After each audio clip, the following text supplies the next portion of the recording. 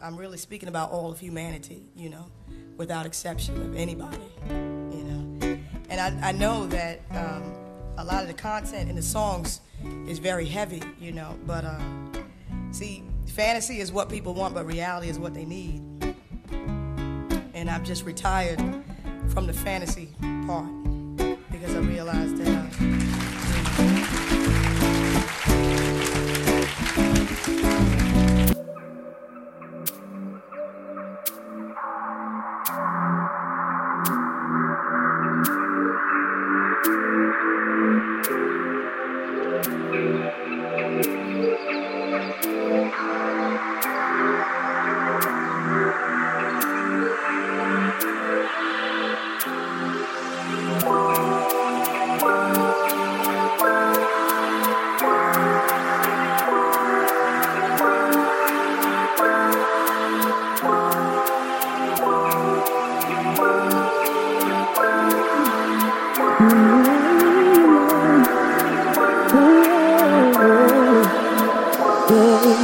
what you gonna do when your back against the wall? Hey, hey. And your friends are all gone and there's no one left to call. Hey, hey. Who's gonna be there to rise you when you fall? When your money can't help no matter how it's tall. Said you gotta be strong, let go and child will lead the way. Don't cry, just try to praise ya every day. In time, you'll find you'll need ya in your life. Don't cry, just try to praise ya every day.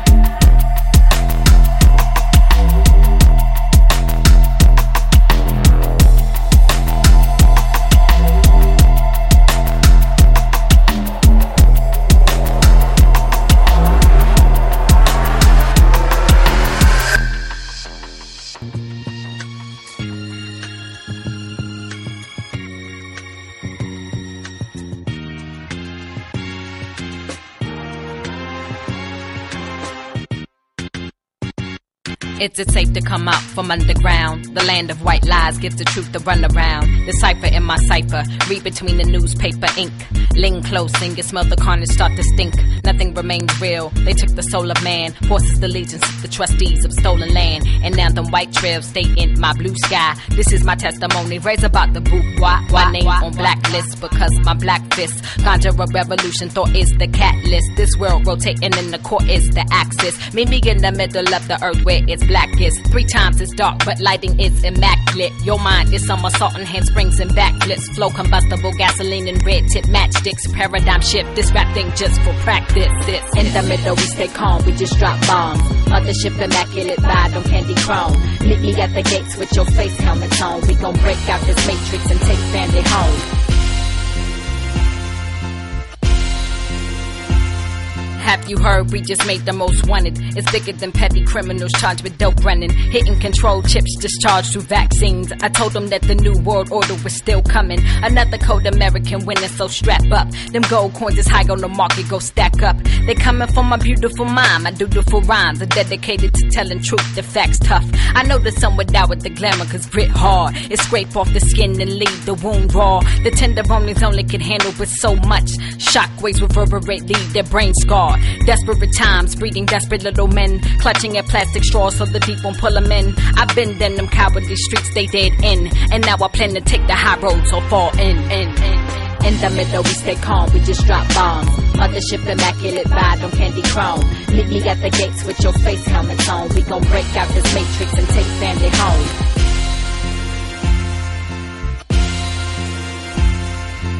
They wage war, we war for higher wages. Running from the real like the germ is contagious.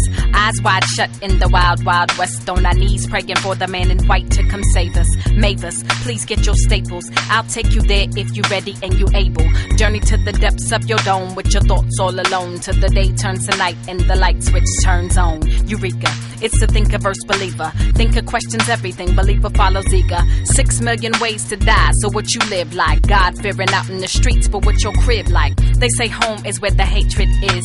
I say that fear is where complacence lives. Where the fear has gone past, only I remain. And the last men to stand are the first to reign. In the middle we stay calm, we just drop bombs. Mothership immaculate, ride on candy chrome. Meet me at the gates with your face helmet on. We gon' break out this matrix and take family home.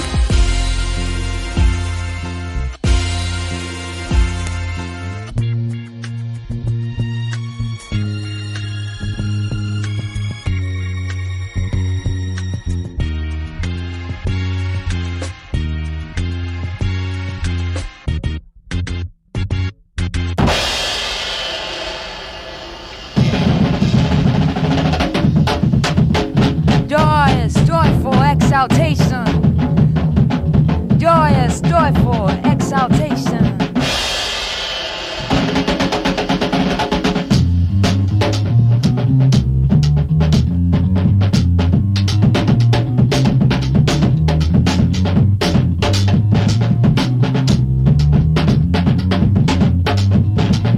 Lord knows where you're coming from.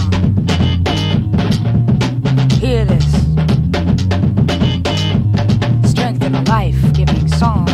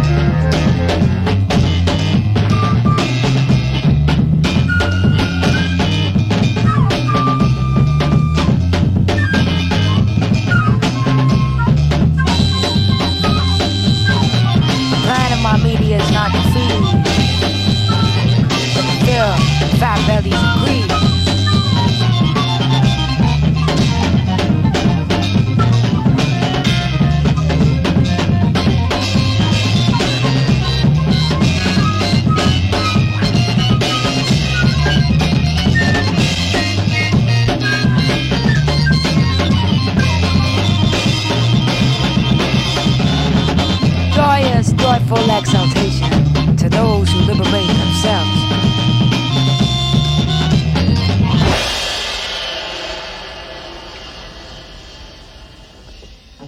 Joyous, joyful exaltations and greetings to those who liberate themselves. Welcome to Woman Wednesday. I'm your host, Mariama Tene. Blessings, greetings, and love to all within the listening ear. Tonight's theme is surveillance capitalism. Surveillance Capitalism. We're going to start off in the praise up as there is nothing new under the sun that the Most High has not already revealed, starting off at Luke 2-3. For there is nothing covered that shall not be revealed, neither hid that it shall not be known. Therefore, whatsoever ye have spoken in darkness shall be heard in the light, and that which ye has spoken in the ear in closets shall be proclaimed upon the housetops. Jeremiah 46:27. But fear not thou, O my servant Jacob, and be not dismayed, O Israel, for behold, I will save thee from afar off, and thy seed from the land of their captivity, and Jacob shall return, and be in rest and at ease, and none shall make him afraid. Exodus 6:5. And I have also heard the groanings of the children of Israel, whom the Egyptians keep in bondage, and I have remembered my covenant. 1 Corinthians 2:9. But as it is written, eye hath not seen, nor ear heard, neither have entered into the heart of man the things which God hath prepared for them that love him.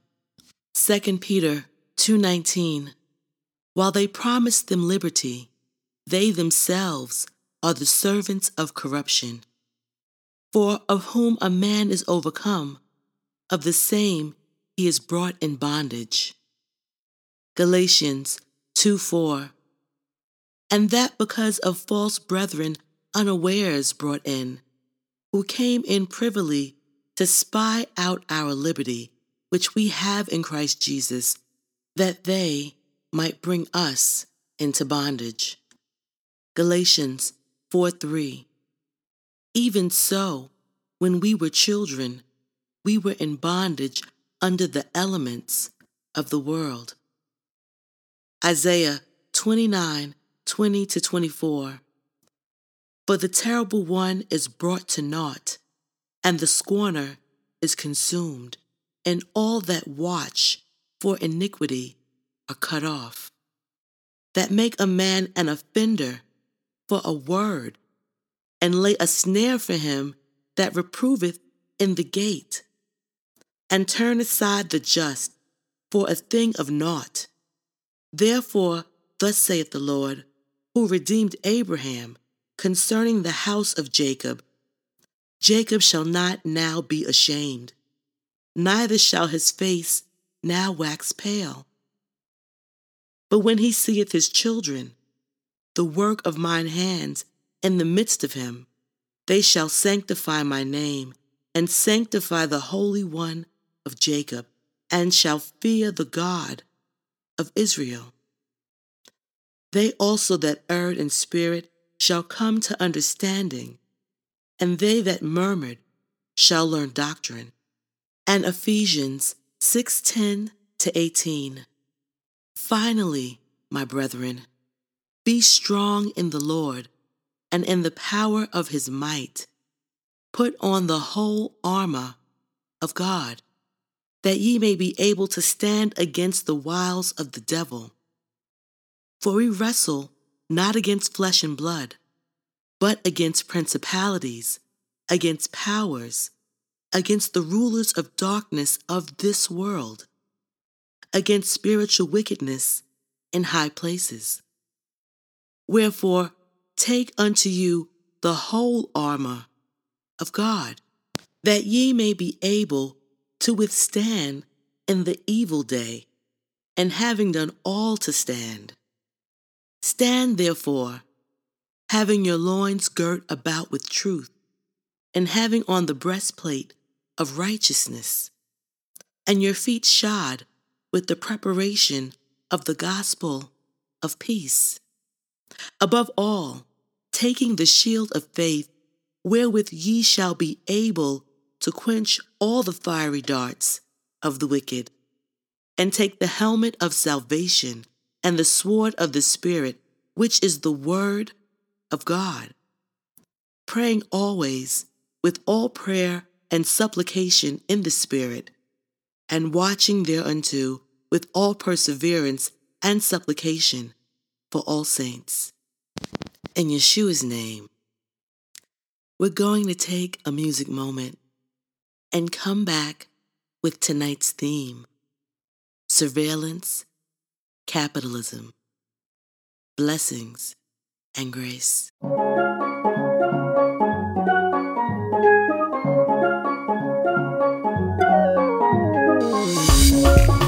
The book of Revelation, chapter 18. And after these things, I saw another angel come down from heaven, having great power, and the earth was lightened with his glory. And he cried mightily with a strong voice, saying, Babylon the great is fallen, is fallen, is fallen, is fallen.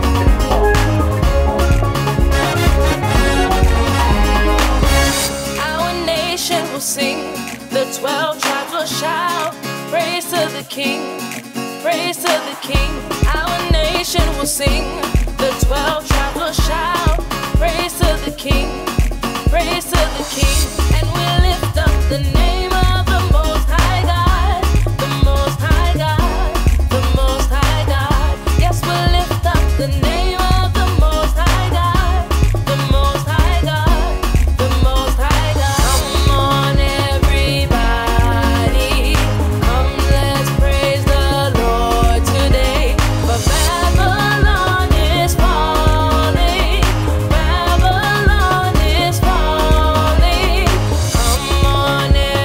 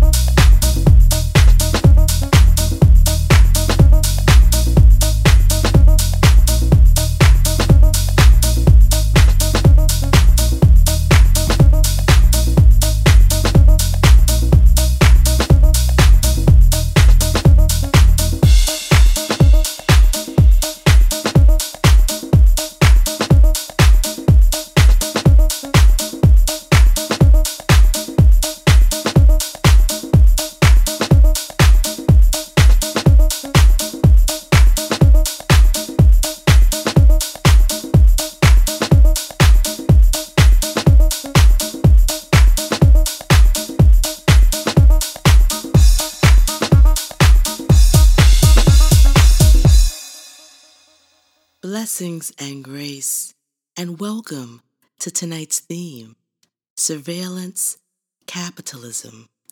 I've come across a new book, and I wanted to share it with you, awake and aware ones. The book is called The Age of Surveillance Capitalism by Shoshana Zuboff.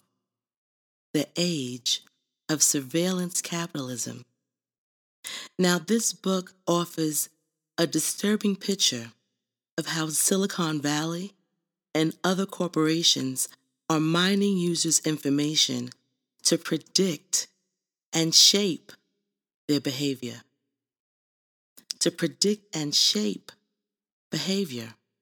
Shoshana Zuboff, professor emerita at Harvard Business School, warns that their lights, bells, and whistles have made us blind and deaf to the ways high-tech giants exploit our personal data for their own ends. On an interview that she did on news.harvard.edu, Shoshana Zuboff defines surveillance capitalism as the unilateral claiming of private human experience as free raw material for translation into behavioral data. These data are then computed and packaged as prediction products and sold into behavioral futures markets.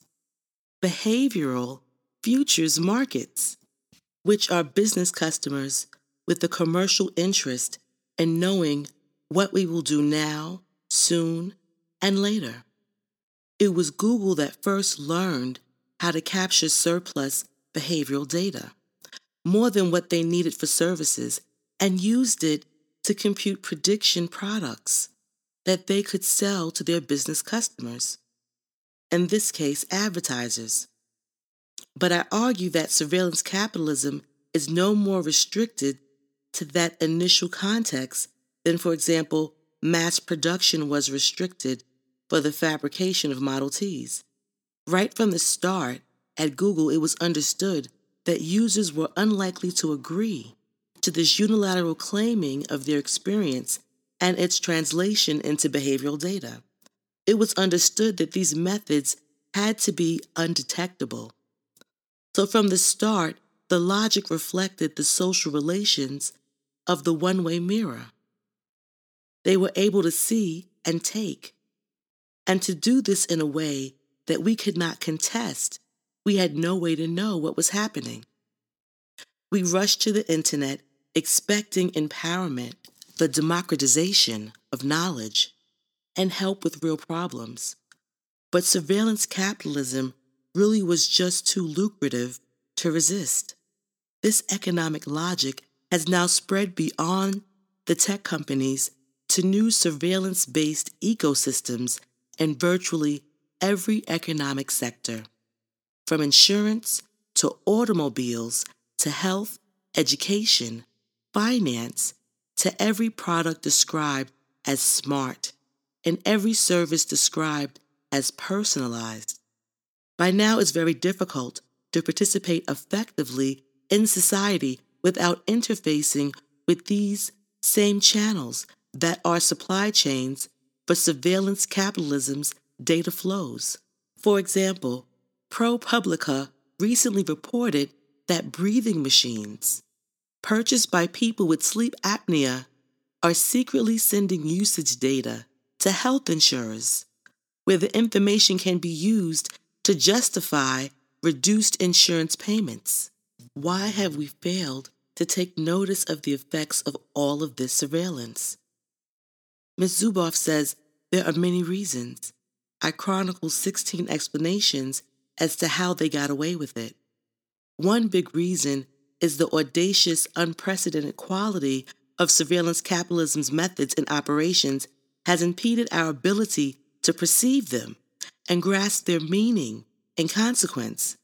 Another reason is that surveillance capitalism, invented by Google in 2001, benefited from a couple of important historical windfalls. One is that it arose in the era of neoliberal consensus around the superiority of self-regulating companies and markets. state-imposed regulations was considered a drag on free enterprise. A second historical windfall is that surveillance capitalism was invented in 2001, the year of 9/11. In the days leading up to that tragedy, there were new legislative initiatives being discussed in Congress around privacy, some of which might as well have outlawed practices that became routine operations of surveillance capitalism. Just after the World Trade Center towers were hit, the conversation in Washington changed from a concern about privacy to a preoccupation with total information awareness. In this new environment, the intelligence agencies and other powerful forces in Washington and other Western governments were more disposed to incubate and nurture the surveillance capabilities coming out of the commercial sector. A third reason is that these methodologies are designed to keep us ignorant. The rhetoric of the pioneering surveillance capitalists and just about everyone who has followed has been a textbook of misdirection, euphemism, and obfuscation, which means to make things unclear. One theme of misdirection has been to sell people on the idea that the new economic practices are an inevitable consequence of digital technology. In America and throughout the West, we believe it's wrong to impede technological progress. So the thought is that if these disturbing practices are the inevitable consequences of these new technologies, we probably just have to live with it. This is a dangerous category error. It's impossible to imagine surveillance capitalism without the digital, but it's easy to imagine the digital without surveillance capitalism. A fourth explanation involves dependency and the foreclosure of alternatives. We now depend upon the internet just to participate effectively in our daily lives, whether it's interfacing with the IRS or your healthcare provider. Nearly everything we do now, just to fulfill the barest requirements of social participation, marches us through the same channels that are surveillance capitalism's supply chains. Surveillance capitalism is the manifestation of George Orwell's prophesied memory hole, combined with the constant surveillance, storage, and analysis of our thoughts and actions with such minute precision, and artificial intelligence algorithmic analysis that our future thoughts and actions can be predicted and manipulated, but the concentration of power and wealth of the very few. Surveillance capitalism desensitizes us to their destruction of individual autonomy, rights, freedom of thought and action, privacy, sovereignty, thoughtful analysis, and memory, while demanding and ensuring corporations and the 1% have absolute rights, privacy, and impunity. Surveillance capitalism relies on the 24-hour news cycle, overwhelming our capacity to consider their manipulations before they are quickly buried and forgotten in the memory hole. On the website surveillancecapitalism.com, they list 32 citations, and these 32 citations barely scratch the surface of surveillance capitalism and yet provide a terrifying display of the powerful forces arrayed against democracy. I'm going to share a few. From Sam Biddle of The Intercept, dated April 13, 2018, the recent document described as confidential outlines a new advertising service that expands how the social network sells corporations access to its users and their lives. Instead of merely offering advertisers the ability to target people based on demographics and consumer preferences, Facebook instead offers the ability to target them based on how they will behave, what they will buy, and what they will think. These capabilities are the fruits of a self-improving artificial intelligence-powered prediction engine, first unveiled by Facebook in 2016 and dubbed FBL Learner Flow. The document does not detail what information from Facebook's user dossiers is included or excluded from the prediction engine, but it does mention drawing on location, device information, Wi-Fi network details, video usage, affinities, and details of friendships, including how similar a user is to their friends. All of this data can be fed to FBL Learner Flow, which will use it to essentially run a computer simulation of a facet of a user's life, with the results sold to a corporate customer. The company describes this practice as Facebook's machine learning expertise, used for corporate core business challenges. Pasquale, the law professor, told The Intercept that Facebook's behavioral prediction work is eerie and worried how the company could turn algorithmic predictions into self-fulfilling prophecies, since once you've made this prediction, they have a financial interest in making it true. That is, once Facebook tells an advertising partner you're going to do something or other next month, the onus is on Facebook to either make that event come to pass or show that they were able to help effectively prevent it. How Facebook can verify to a marketer that it was indeed able to change the future is unclear. This citation is from MIT Technology Review, dated December 14, 2018. Unbeknownst to her, because she didn't read the fine print, some data from the research study, along with her liquor purchase history, has made it to one of two employment agencies that have come to dominate the market. Every employer who screens her application with the agency now sees that she's been profiled as a depressed unreliable. No wonder she can't get work, but even if she could discover that she's been profiled in this way, what recourse does she have? This citation is from the New York Times, dated December 10, 2018. Most people don't know what's going on, said Emmett Kilduff, the chief executive of Eagle Alpha, which sells data to financial firms and hedge funds. We look to understand who a person is based on where they've been and where they're going in order to influence what they're going to do next. Ms. Greenstein said, Tell All Digital, a Long Island advertising firm that is a client of a location company, says it runs ad campaigns for personal injury lawyers targeting people anonymously in emergency rooms. This next citation comes from The Atlantic, dated November 2018 issue. The next generation of high-end cars will come equipped with software and hardware, cameras and microphones for now, to analyze drivers' attentiveness, irritation, and other states.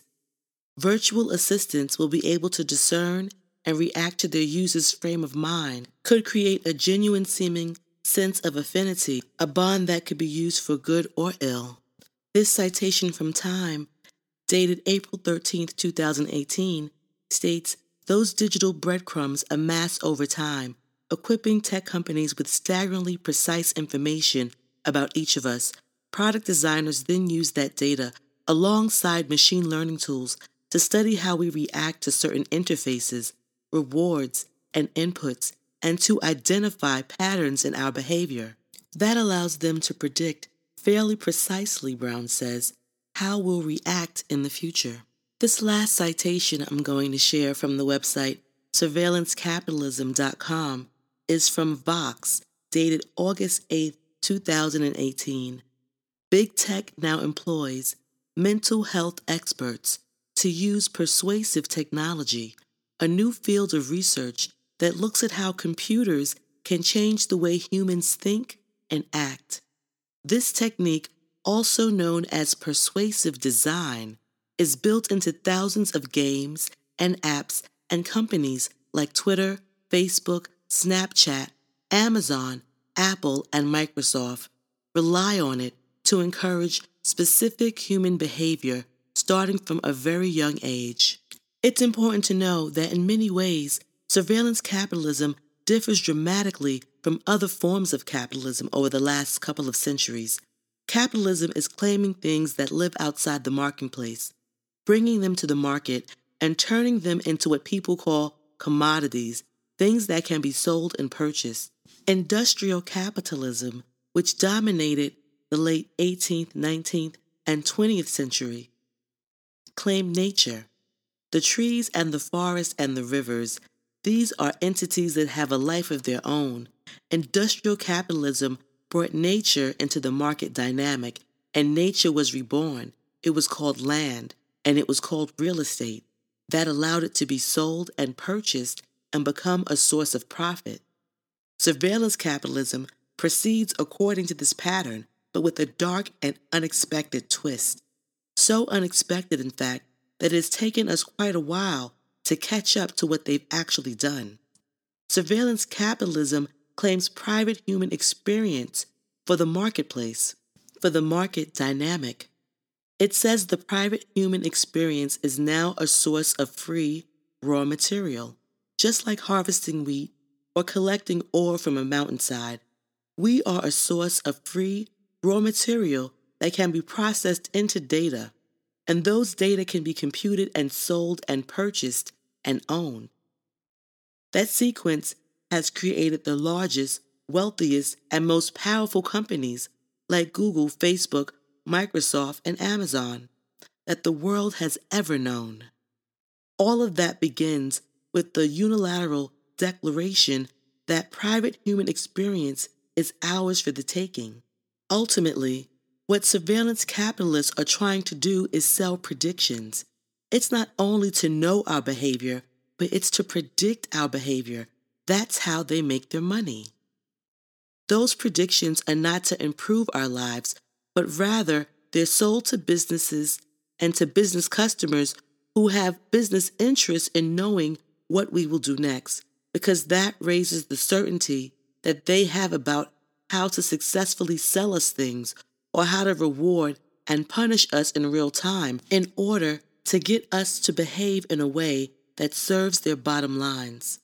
Companies have got so much information about us that they're now learning in experimental ways how to use that information to actually control our behavior and modify our behavior in a direction that suits their bottom line. Pokemon Go is a game that was incubated in Google for many years. It was staffed by Google executives, run by Google executives, invented by Google people, spun out of Google, with Google remaining a major investor. Pokemon Go, it turns out, was a game within a game. People thought they were playing this augmented reality game, when in fact the game itself was designed to herd people through the city to service establishments, restaurants, and other kinds of places that paid the game for footfall. For their foot to fall there. In other words, just as online advertisers pay the companies for click-through, real-world establishments were paying Pokemon Go creators, Niantic Labs, for the guaranteed footfall, actual bodies, real feet in their restaurants, in their bars, in their coffee shops, and so forth, including McDonald's and Starbucks. This was a large-scale experiment. It turned out in how to use gamification, rewards, and punishments to herd people, modify their behavior, get them to go where you want them to go, where you're going to make money on their behavior. On Engadget.com, there's an article called "The Surveillance Profiteers of COVID-19 Are Here." The pandemic has us all in vulnerable positions, and some tech companies are just ethics-free enough to step in and take advantage of the entire populations being held hostage by COVID-19. They see us as profitable, captive data generators, while their PR departments act like they did something virtuous for the greater good, like Zoom. For reasons us privacy nerds can't comprehend, many people rush to adopt and use Zoom for in-home teleconferencing once all the sheltering in place started. Zoom happens to be a privacy nightmare with a terrible security track record, so bad that in late 2019, Epic, Electronic Privacy Information Center, made an official complaint to the FTC, alleging unfair and deceptive practices. According to Epic, Zoom intentionally designed its web conferencing service to bypass browser security settings and remotely enable users' web camera without the knowledge or consent of the user. That's not all. Zoom collects your physical address, phone number, your job title, credit and debit card information, your Facebook account, your IP address, your OS and device details, and more, and traffics that data to whomever it's doing business with.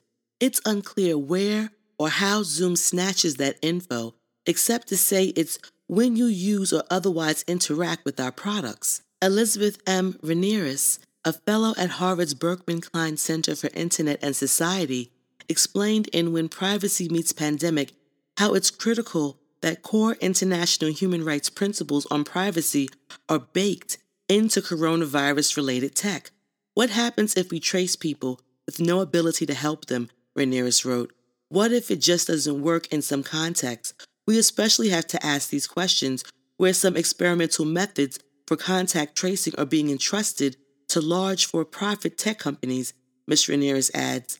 While no one seriously questions the need for interventions that can protect public health and safety, the framing of many privacy-related concerns skips a fundamental step in the analysis, naming asking when an interference with fundamental rights is justified. This analysis is grounded in core principles of international human rights law, not something particularly within Facebook or Google's expertise. If the privacy community skips this critical step, we have already lost the battle to protect our fundamental rights. As you may know, China and Israel have gone full draconian. Israel has decided to leverage novel coronavirus in order to lean in on that whole police state thing. Last week, the Israeli government issued emergency orders granting the Shin Bet security service the authority to track its citizens, reported Haaretz, allowing digital monitoring of coronavirus patients, cell phones, using means that were not disclosed. The country's security service is using the technology at its disposal to track the routes that patients have taken outside their homes and to determine whom they have gotten close to, and tracking details of all calls made by coronavirus patients. But at least Israel is supposed to have an expiration date on keeping citizen data, unlike China. After unsuccessfully concealing the severity of its COVID-19 outbreak for 2 months, China rolled out the advanced tracking tech it used to round up more than 1 million Uyghur Muslims now in concentration camps and uses that tech to enforce an isolation policy. It includes phone tracking, facial recognition, and requiring hundreds of millions of citizens in lockdown to download an app. The app places people into 3 stoplight categories. Green is free to move about. Red is 14-day quarantine. China, of course, said this was successful in stopping the pandemic, which has since resurfaced in the country, challenging that claim. On business-humanrights.org, they have an article entitled COVID-19 Outbreak, Surveillance, Censorship, and Privacy. In response to global COVID-19 pandemic, governments worldwide are adopting a host of measures to track and monitor infections and counter disinformation. To contain the outbreak, some countries are deploying sweeping surveillance network, personal mobile phone tracking, and artificial intelligence and facial recognition technologies. At the same time, governments are taking steps to tackle the rapid spread of false and misleading information which has accompanied the outbreak on social media, labeled by the World Health Organization as a massive infodemic, which threatens to undermine the efforts to counter the outbreak. Social media companies have also taken steps to tackle false claims and direct users to accurate information.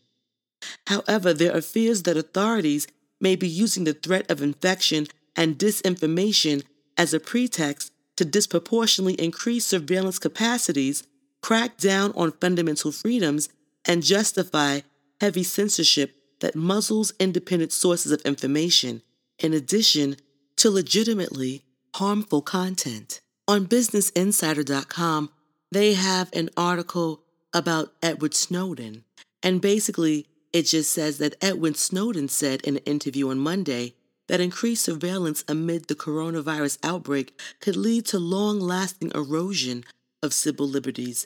Specifically, he theorized that states might demand access to people's health data, such as their heart rate, from wearables. Countries have been rapidly ramping up their surveillance of citizens to study and curb the spread of the virus, ranging from mapping anonymized phone location data to highly invasive powers like allowing the security services to track people's phones without a warrant. And they're going even further. They're surveilling people's waste, our waste matter. This is from the Michigan Engineer News Center, news.engine.umich.edu. This article is called A Sewage Surveillance Effort to Track COVID-19. A sewage surveillance effort to track COVID-19. They're surveilling our sewage. We don't know much about how coronaviruses move through the environment.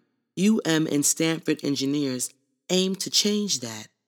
Could a community's wastewater give an early warning of the spread of COVID-19? With a rapid response grant from the National Science Foundation, a research team from the University of Michigan and Stanford University is exploring this and other questions about how the novel coronavirus behaves and moves through the environment. Krista Wigington, project leader and the associate professor of civil and environmental engineering at UM, who is a visiting professor at Stanford this semester, has been studying the coronavirus for the last several years. Infected individuals shed viruses, or at least viral genetic material, in their waste. One of the key areas we're exploring is whether we can detect this new virus, SARS-CoV-2, in a community's wastewater before it's known to be circulating there, Wigington said. The case numbers we're seeing reported in the U.S. and lots of other places are dependent on how many test kits we have, so the curve displaying the number of cases is more of a curve of test kit availability in a community. What we see in wastewater may look totally different.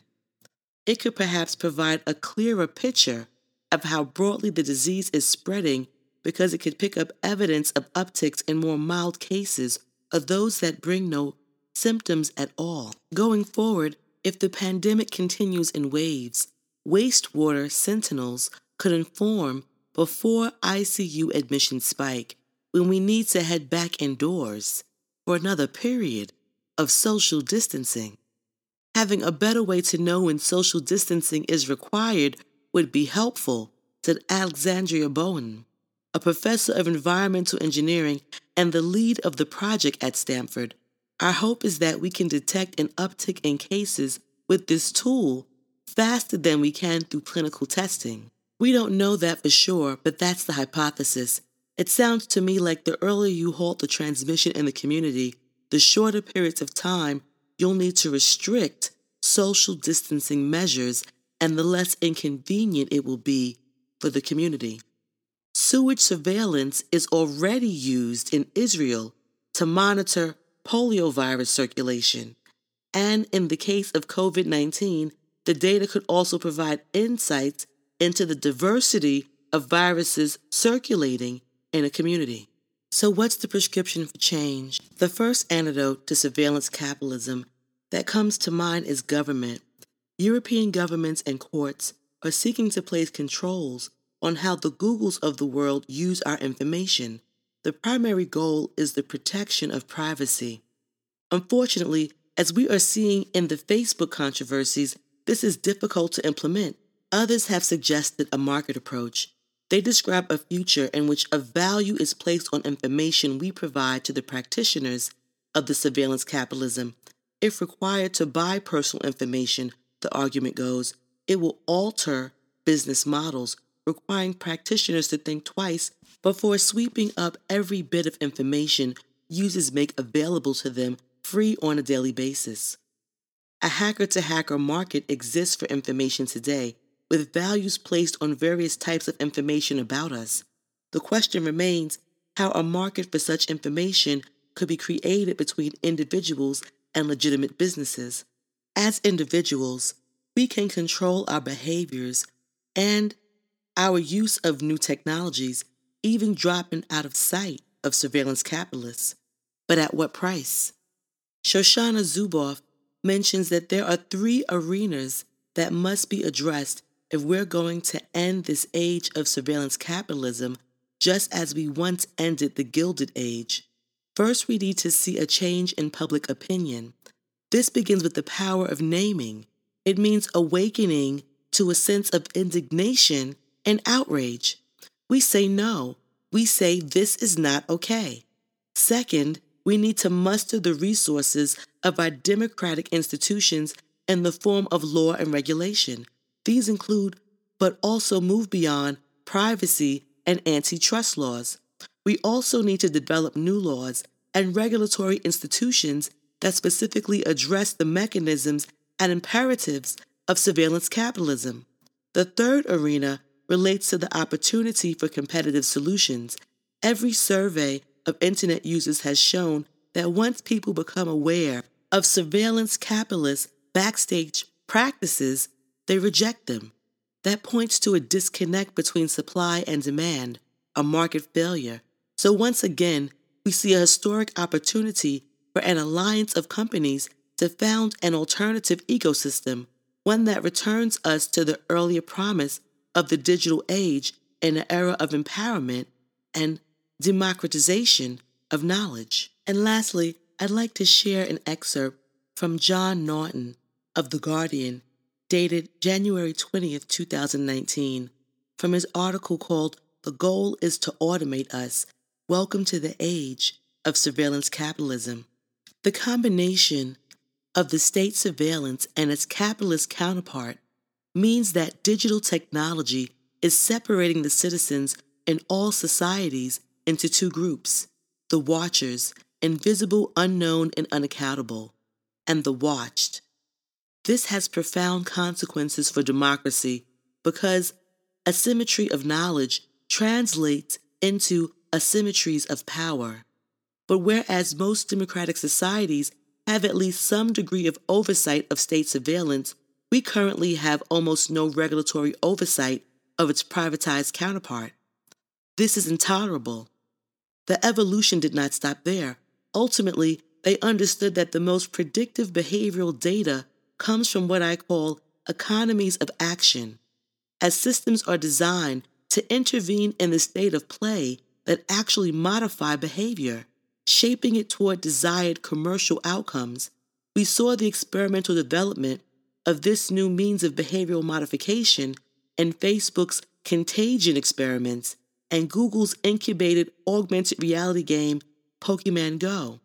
It's no longer enough to automate information flows about us. The goal now is to automate us.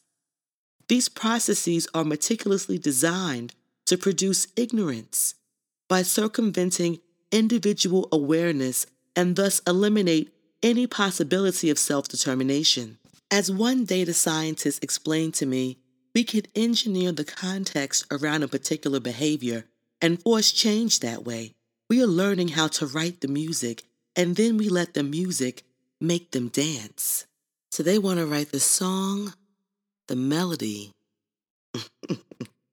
and watch us dance to the beat of their drum.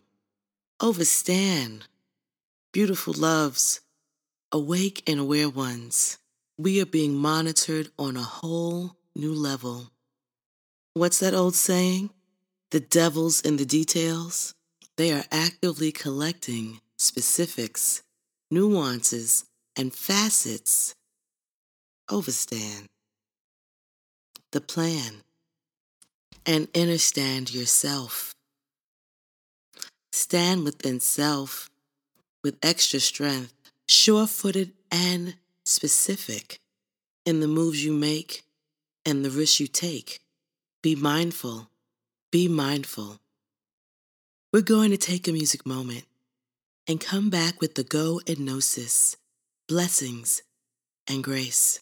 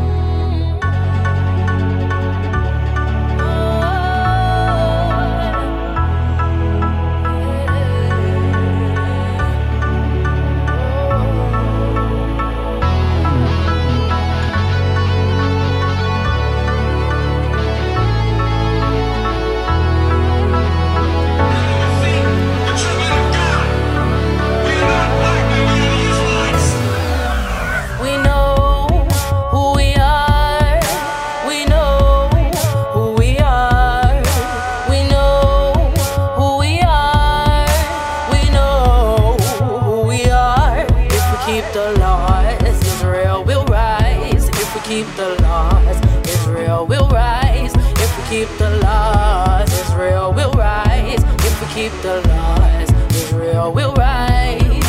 We know who we are. We know who we are. We know who we are. We know who we are. If we keep the laws, Israel will rise. If we keep the laws, Israel will rise. If we keep the laws, Israel will rise. If we keep the laws, Israel will rise. They try to keep us down with their lies, and they try to conquer us and keep us blind. But no weapon formed against us will thrive. The jig is up, no more cover-ups. It's wake up time. We know who we are. We know who we are. We know who we are. We know who we are. If we keep the laws, Israel will rise. If we keep the laws, Israel will rise. If we keep the laws, Israel will rise. If we keep the laws, Israel will rise.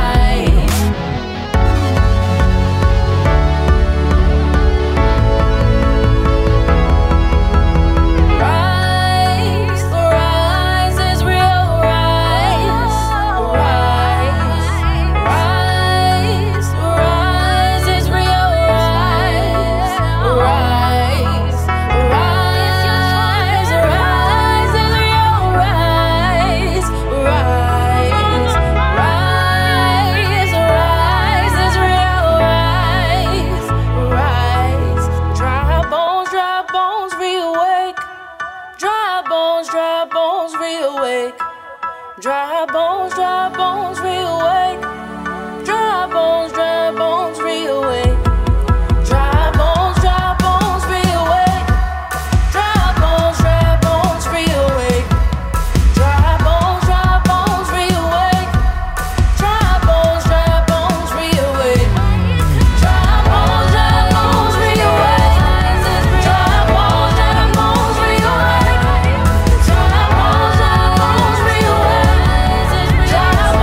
bones, reawake.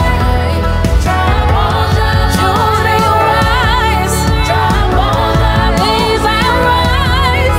Dry bones, Benjamin rise. Dry bones, Ephraim rise.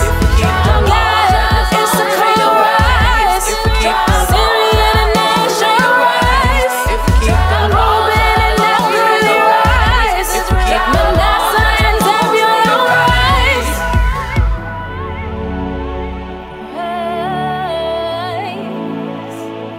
Oh, Israel, rise. It's your time. It's your time. Yes, it's your time. Your time to rise.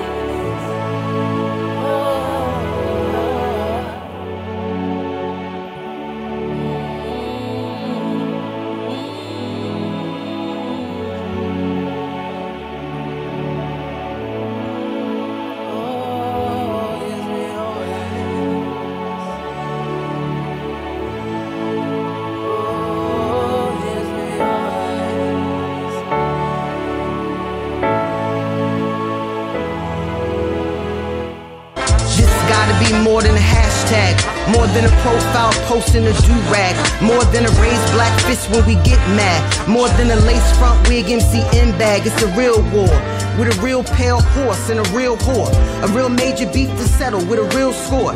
Self-sufficient on my people, nothing less or more. It's Emmett Till, Pika Still, and Brian Moore. More than organized marches and death music. Timmy Turner had a burner, but he never used it. You're a panda, I'm a panther, don't ever confuse it. And if you're mad like you say you mad, then you should lose it. You should lose it for the Dantes, Eric Gardner, the Romali Grahams and Johnny Crawfords, the Sarah Blands, the Freddie Grays in South Chicago, Sean Bell, Young Young Chantel and A. Diallo, V. White, Tamir Rice and Ronald Beasley, P. Jones, Deontay Farrell, Rest Easy, Derrick Jones, Raheem Brown and Kenneth Harding, Alonzo, Wendell Allen and Tammy Starling, Ezel, Kajim Powell, A.K. Gurley, McKenzie, Andy Lopez and Miriam Carey, Carlos, Larry Eugene and Young Kamani, Yvette, Tyree Woodson, Timmy Rutson, Ronaldo, Kendrick McDade, Melissa Williams, and all of your nephews and your brothers and your husbands and your cousins and your loved ones and your loved ones. It's our world. Yo, it's our world. It's our world. It's our world. Yo, it's your world. Yo, it's our world.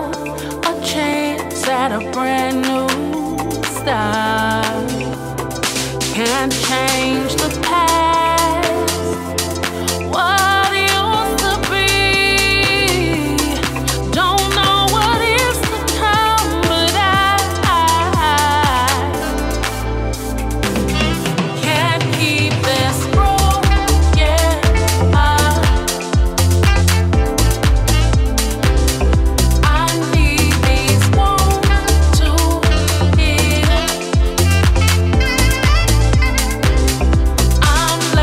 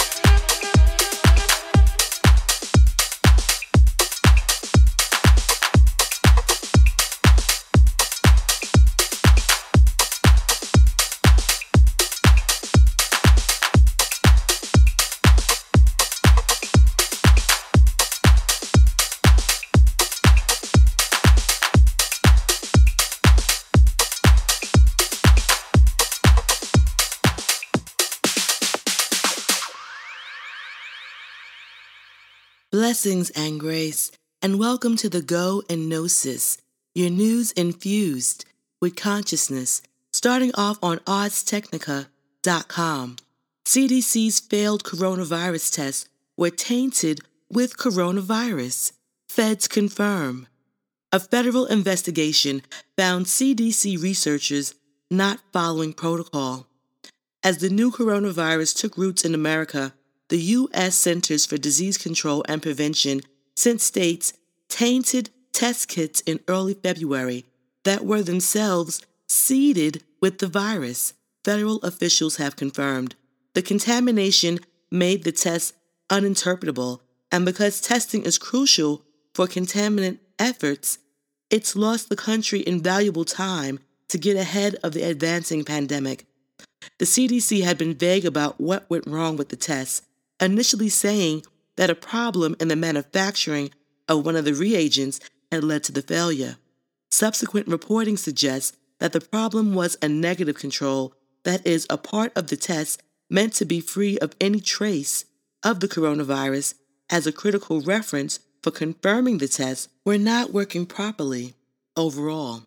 Now, according to investigation results reported by the New York Times, federal officials confirm that sloppy laboratory practices at 2 of 3 CDC labs involved in the test creation led to contamination of the tests and their uninterpretable results. After the CDC first sent its test kit to states in early February, it took the agency around a month to fix the problem.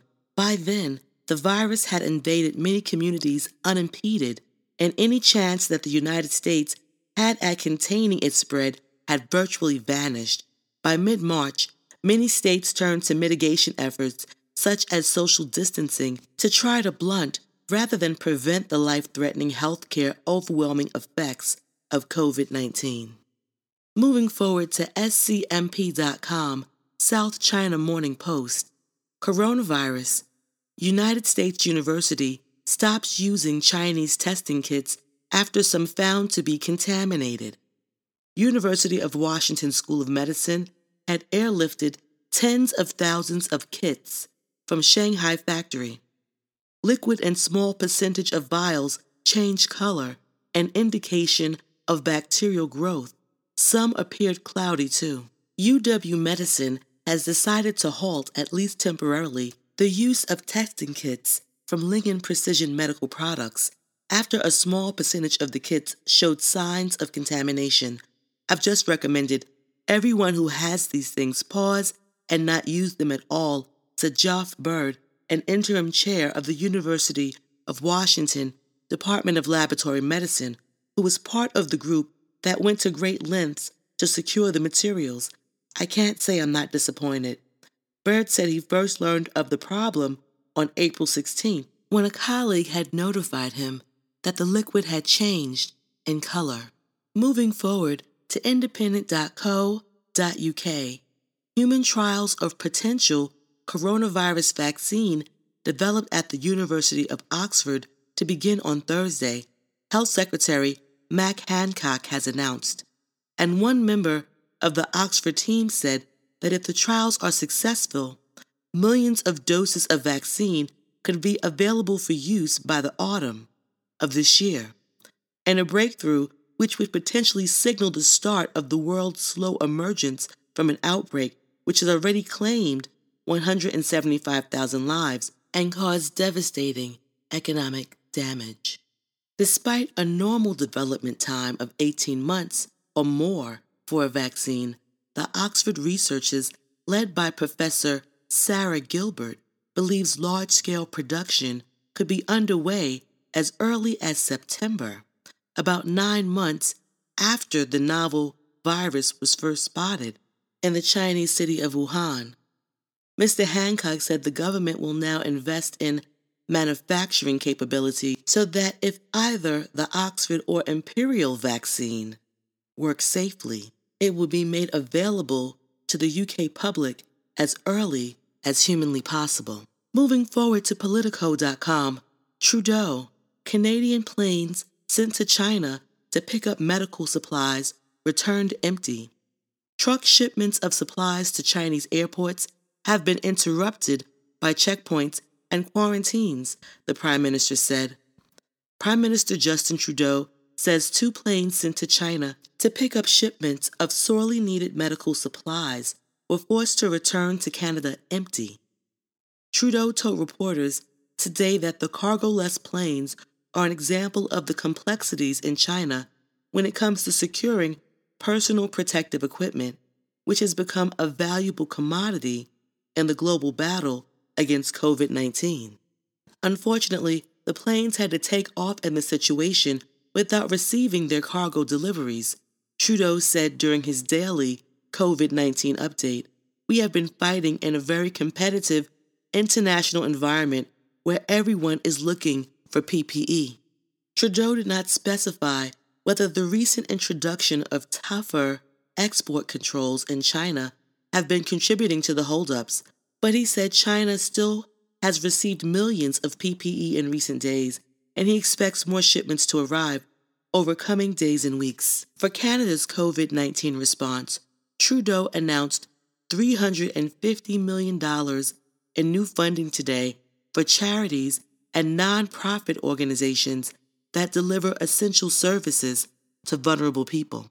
Moving forward to Vice.com, neo-Nazis are spreading a list of emails and passwords for Gates Foundation and WHO, World Health Organization, employees.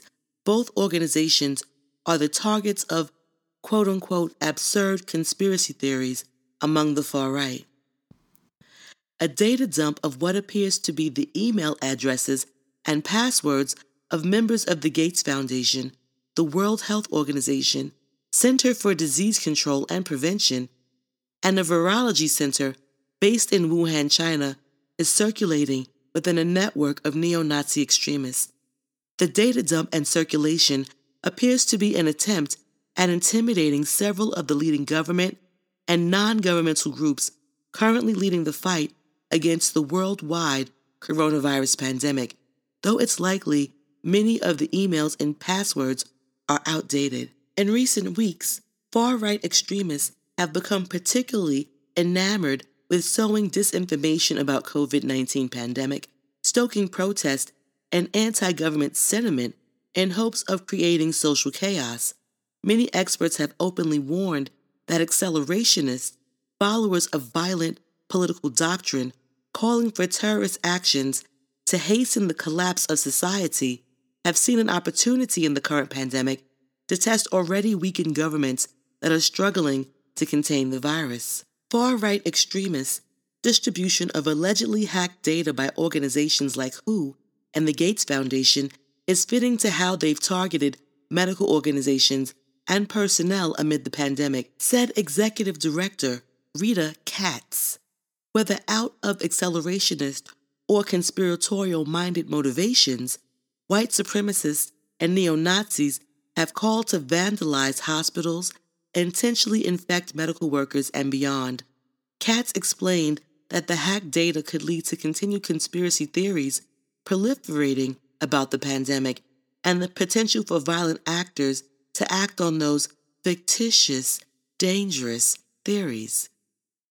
Far-right communities online have an enormous capacity to disseminate this hacked data, especially as their audience grow amid this pandemic, Katz said.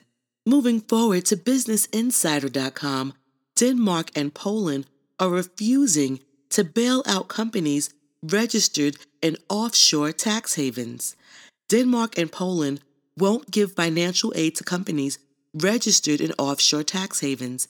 Governments around the world are scrambling to bail out their economies with huge stimulus packages amid the coronavirus crisis. Denmark and Poland are the first to exclude firms that incorporate themselves in famous tax havens, meaning they can avoid domestic business taxes. Companies based on tax havens, in accordance with EU guidelines, cannot receive compensation insofar as it is possible to cut them off. A translation of a Saturday statement from Denmark's finance ministry said, companies that seek to dodge their obligations to broader society by cutting their tax bills shouldn't expect to get bailed out when things go wrong, Robert Palmer, the executive director of Tax Justice UK, told Business Insider. Moving forward to the MiddleEastEye.net exclusive, Saudis launched all-price war after MBS shouting match with Putin. Saudi Crown Prince threatened Russian president over production costs prior to flooding the market. The call ended badly, source tells MEE. A telephone call last month between Russian President Vladimir Putin and Saudi Crown Prince Mohammed bin Salman degenerated into a shouting match just before Riyadh decided to flood the market with oil in a move which sent prices spiraling. Saudi officials with knowledge of the disastrous call told Middle East Eye that the row threatened to undo months of detente between the two countries, in which a significant arms trade was also agreed. The call took place just before an OPEC Plus meeting on March 6, in which major oil producers failed to agree a deal on cutting production despite falling global demand as a consequence of the coronavirus pandemic. Just before the meeting, there was a call between Putin and MBS. MBS was very aggressive and gave an ultimatum. He threatened if there is no agreement, Saudi would start a price war. The conversation was very personal. They shouted at each other. Putin refused the ultimatum, and the call ended badly. The Saudi official said, speaking on condition of anonymity. Before getting aggressive with Putin, bin Salman checked in with Jared Kushner, President Donald Trump's son-in-law and senior advisor, who has been described as the prince's most important defender inside the White House, according to a second source who also spoke on condition of anonymity. The call to Putin had Trump's blessing through Kushner. Kushner did not ask MBS to do it, but Kushner knew about it and did not veto it. Bin Salman drew his own conclusions, the source said. All prices plummeted after the meeting in which OPEC, Russia, and other countries failed to agree on proposed cuts of 1.5 million barrels a day. Reports of the meeting suggested that Saudi Arabia had tried to strong-arm Russia, with one industry analyst commenting, "We have just witnessed the perils of backing Putin into a corner."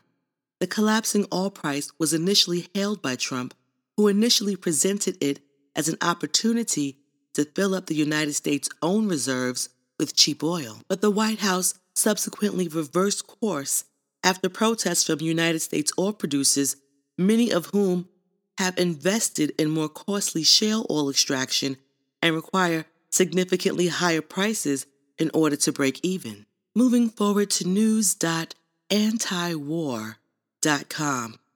United States warships enter disputed waters as tensions with China escalate. In all cases where China's maritime claims and the South China Sea conflict with another nation, the United States is backing the other nation. This looks to be coming to a new dangerous moment as United States warships enter the area to confront a Chinese research ship. The research ship is near Malaysia, claimed waters, and there are claims the Chinese ship is following a Malaysian state oil company ship that is conducting exploratory drilling. The United States said this was bullying behavior and sent warships to the area.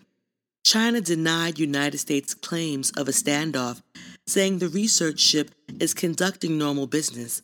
Malaysia and Vietnam have both made claims on territorial waters, which China also claims.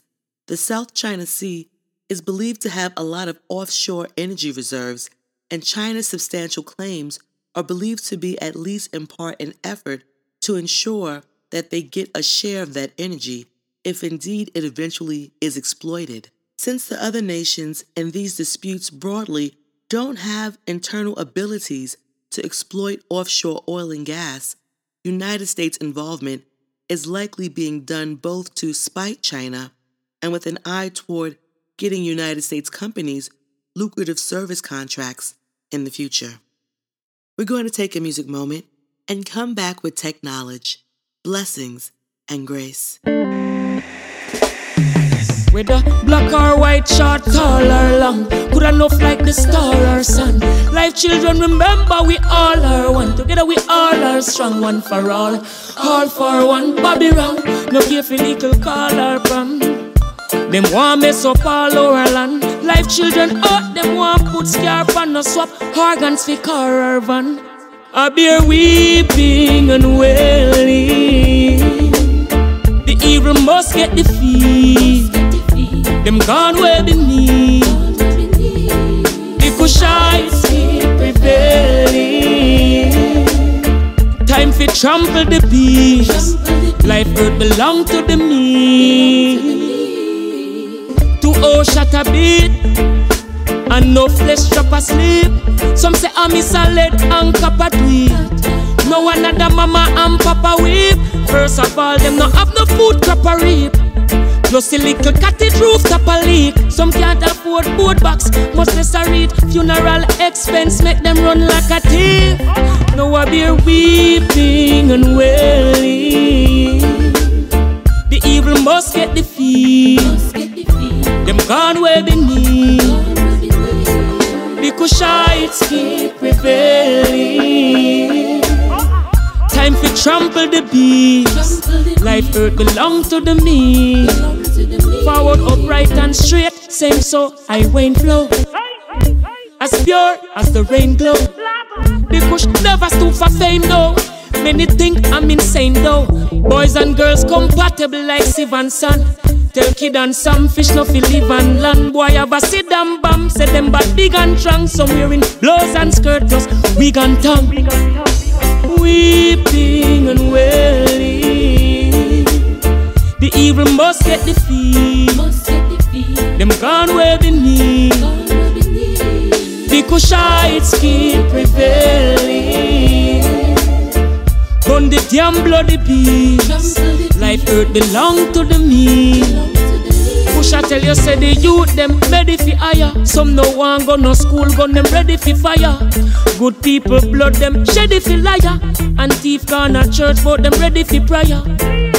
You damn filthy slave, you a hurry to your grave, you fame or your money can't save you. Just a act like you're brave, you coward and you crave. Mind you get a judgment page too.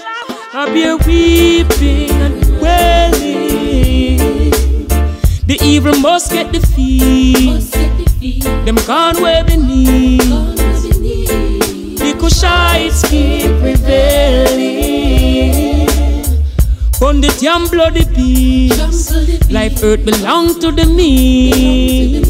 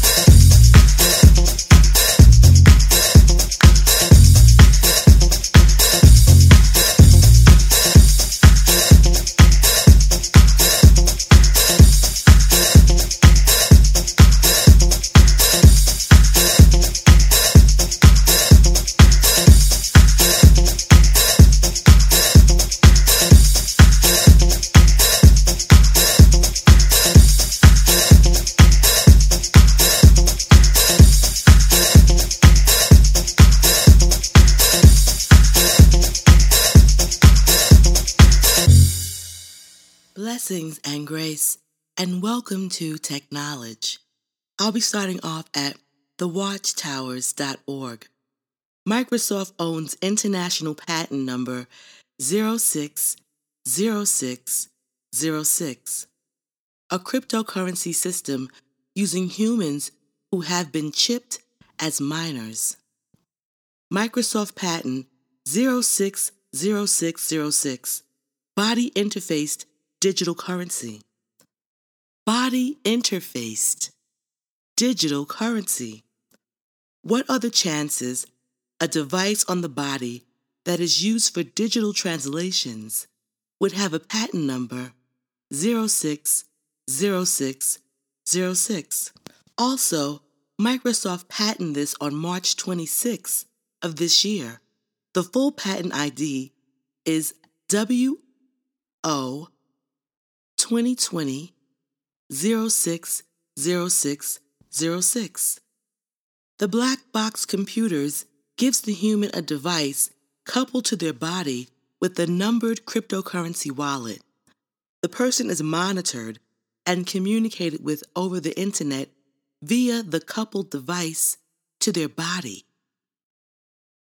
A person is given credits, money, cryptocurrency based on the body's movements. A person is given credits, money, or cryptocurrency based on the body's movements, physical compliance, labor movements, with which you can then use to buy and sell. Directly from the patent it says, human body activity associated with the task provided to a user may be used in mining process of a cryptocurrency system. A server may provide a task to a device of a user, which is communicatively coupled to the server. A sensor communicatively coupled to or comprised in the device of the user may sense body activity of the user. Body activity data may be generated based on the sense body activity of the user. The cryptocurrency system communicatively coupled to the device of the user may verify if the body activity satisfies one or more conditions set by the cryptocurrency system, and award cryptocurrency to the user whose body activity data is verified. This is creepy. Sounds like the mark of the beast, but read for yourself. There's a link to the patent on thewatchtowers.org.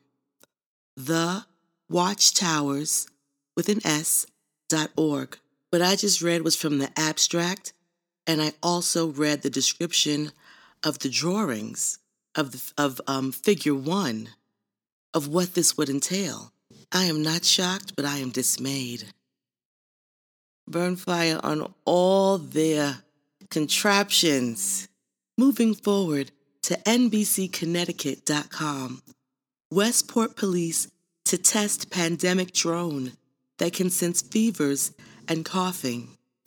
Westport, Connecticut police are going to be testing a pandemic drone that can monitor people's temperatures from 190 feet away and detect sneezing, coughing, and heart and breathing rates amid the coronavirus pandemic. Westport police say that they are working with Dragonfly, a drone company, to test technology in an effort to help combat the spread of coronavirus. A news release from Dragonfly said the pandemic drone will be equipped with a specialized sensor and computer vision systems that can display fever temperature, heart and respiratory rates, as well as detect people sneezing, coughing in crowds, and wherever groups of people may work or congregate. Police said the drone software uses biometric readings to understand population patterns and allows quicker reaction time to ongoing events or potential health threats. The program is called the Flatten the Curve Pilot Program. Police said it will not be used in individual private yards, and it does not use facial recognition technology. Using drones remain a go-to technology for reaching remote areas with little or no manpower required. Because of this technology, our officers will have the information and quality data They need to make the best decision in any given situation, Westport Police Chief Fodi Koskinas said in a news release.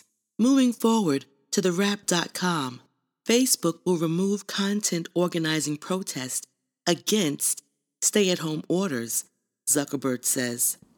Facebook CEO Mark Zuckerberg on Monday said that tech giant is removing posts that look to promote or organize protests against stay-at-home orders due to COVID-19.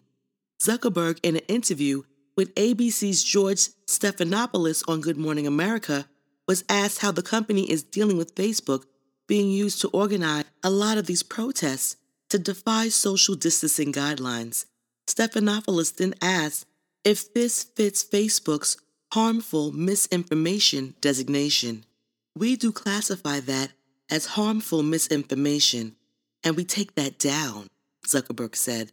At the same time, it's important that people can debate policies, so there's a line on this, more than normal political discourse. I think a lot of the stuff that people are saying that is false around a health emergency like this can be classified as harmful misinformation. So Facebook now decides which organized protests that they can promote or take down based on whether they deem it harmful misinformation. Moving forward to MSN.com, Amazon-owned Whole Foods is quietly tracking its employees with a heat map tool that ranks which stores are most at risk of unionizing. A heat map tool that ranks which stores are most at risk of unionizing. According to 5 people with knowledge of the effort and internal documents reviewed by Business Insider, the scores are based on more than 24 metrics, including racial diversity, employee loyalty, tip line calls. There are tip line calls, and violations recorded by the Occupational Safety and Health Administration. In response to this story, Whole Foods said, Whole Foods Market recognizes the rights of our team members to decide whether union representation is right for them. We agree with the overwhelming majority of our team members that a direct relationship with Whole Food Markets and its leadership, where team members have open lines of communication and every individual is empowered to share feedback directly with their team leader, is best. Amazon did not respond to a request for comment. Tracking active or potential unionization is a common practice among large companies, according to labor experts. Whole Foods is keeping an eye on stores at risk of unionizing through an interactive heat map. The heat map is powered by an elaborate scoring system which assigns a rating to each of Whole Foods' 510 stores based on the likelihood that their employees might form or join a union. The map also tracks local economic and demographic factors such as the unemployment rate in a store's location and the percentage of families in the area living below the poverty line. The store's scores on each metric are fed into the heat map, which is a geographic illustration of the United States peppered with red spots to indicate high-risk Whole Foods stores. The heat map reveals how Whole Foods is using technology and data to help manage its vast workforce of more than 95,000 employees. It also provides a real look into corporate labor tracking activities, a common practice among large companies, but one rarely discussed publicly. Moving forward to phys.org, researchers unveil electronics that mimic the human brain in efficient learning. Only 10 years ago, scientists working on what they hoped would open a new frontier of neuromorphic computing could only dream of a device using miniature tools called memristors that would operate like real brain synapses. But now a team at the University of Massachusetts Amherst has discovered, while on their way to better understanding protein nanowires. They have protein nanowires now. How to use these biological electricity-conducting filaments to make a neuromorphic memristor or memory transistor. A memristor, a memory transistor device. It runs extremely efficiently on very low power as brains do, to carry signals between neurons. Details are in Nature Communications. Co-author Jun Yao says this is the first time that a device can function at the same voltage level as the brain. People probably didn't even dare to hope that we could create a device that is as power efficient as the biological counterparts in a brain. But now we have realistic evidence of ultra-low power computing capabilities. It's a concept breakthrough, and we think it's going to cause a lot of exploration in electronics that work in the biological voltage regime. Protein nanowires are more stable in water or body fluids, an important feature for biomedical applications.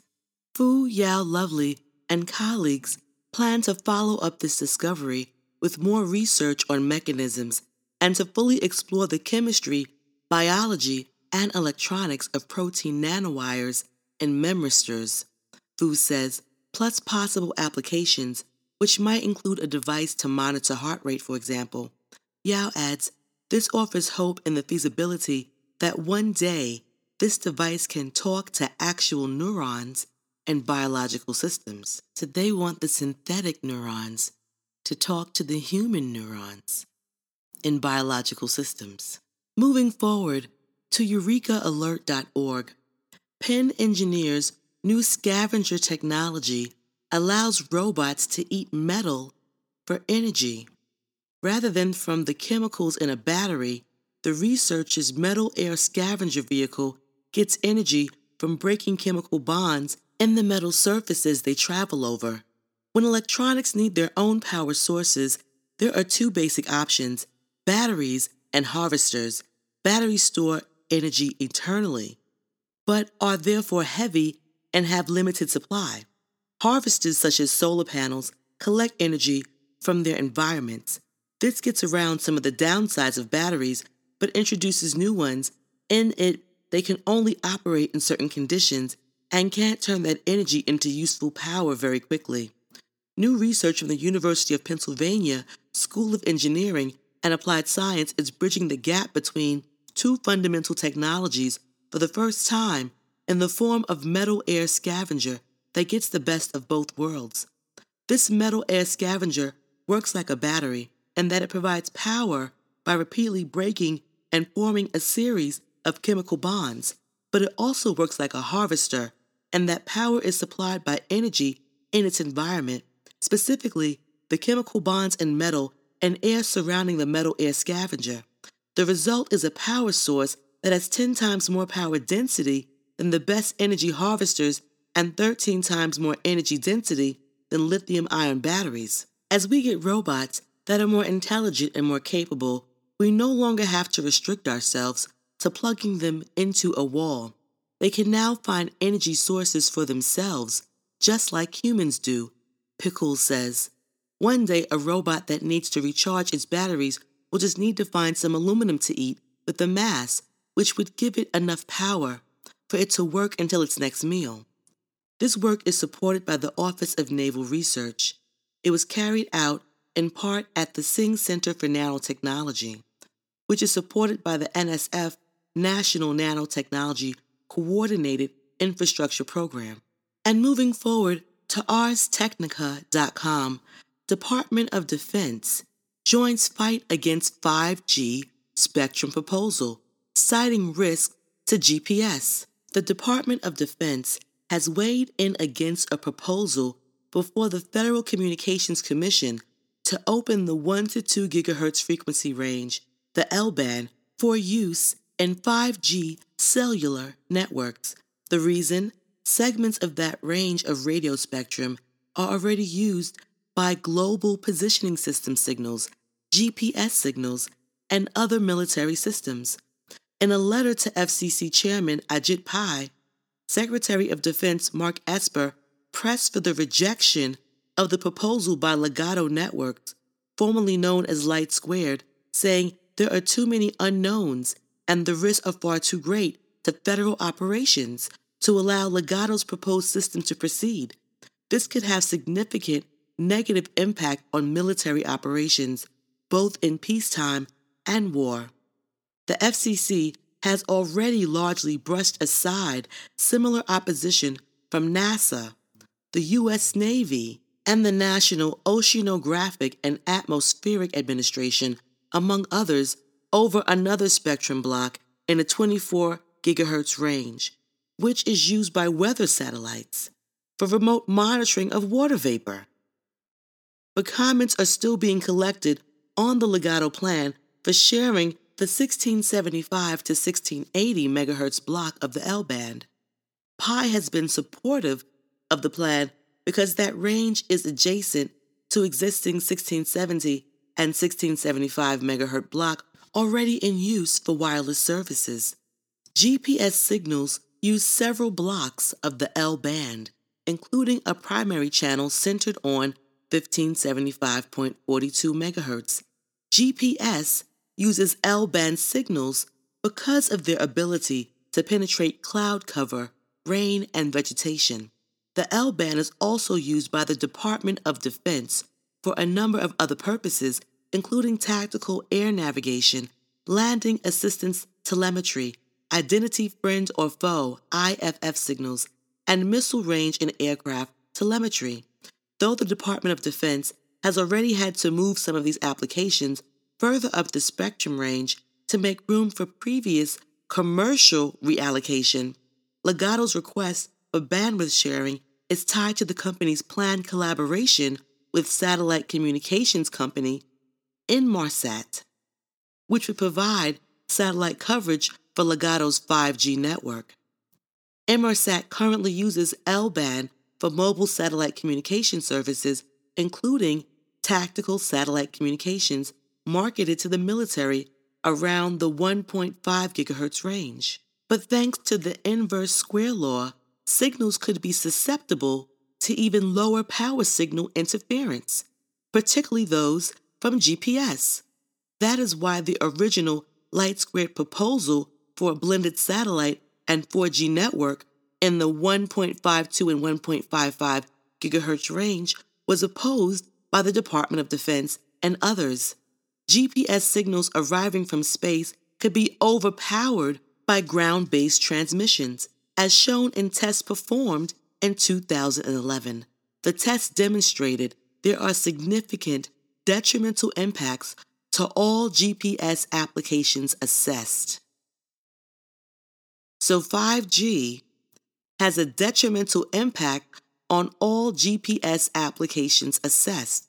A report from the National Space-Based Positioning, Navigation, and Timing Systems Engineering Forum noted. So I guess we have to hold on to our physical maps and teach our children how to read them, just in case. We're going to take a music moment and come back with Herbnology, Blessings, and Grace.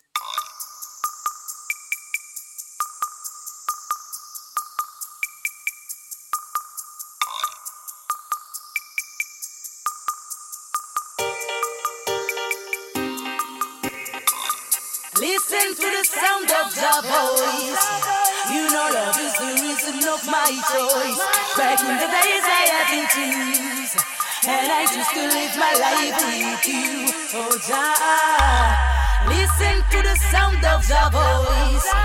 You know love is the reason of my choice. Back in the days I had to choose, and I choose to live my life with you. Time is now. The fire burns and I know. Selassie soldiers standing in arrow. The time is getting tight. You better get ready for the fight.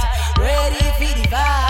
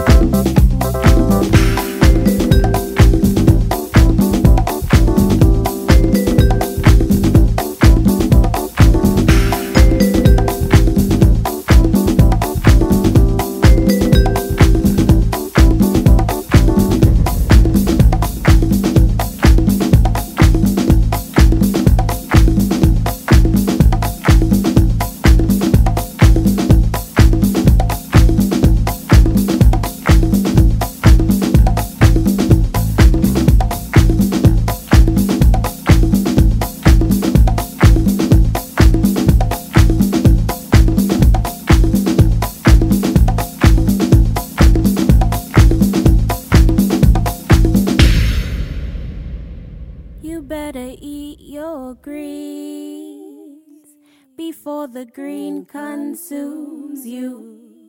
Focused on the dollar and the dream until the body lets down on you. You say the kale's hard to chew, so you'd rather eat your junk food. Stagnant frequency inside the tempo. Now it's affecting your mental state of mind. It happens all the time. You better eat your greens, greens, greens, your greens. Asparagus, parsley, cucumber, carrot, don't forget the collard greens, basil, oregano. You know I love my avocado. I'm in love with the coconut. Daylight come, told me I go pick a bunch of green banana, boil it in a stew. So you know I gotta add some callaloo.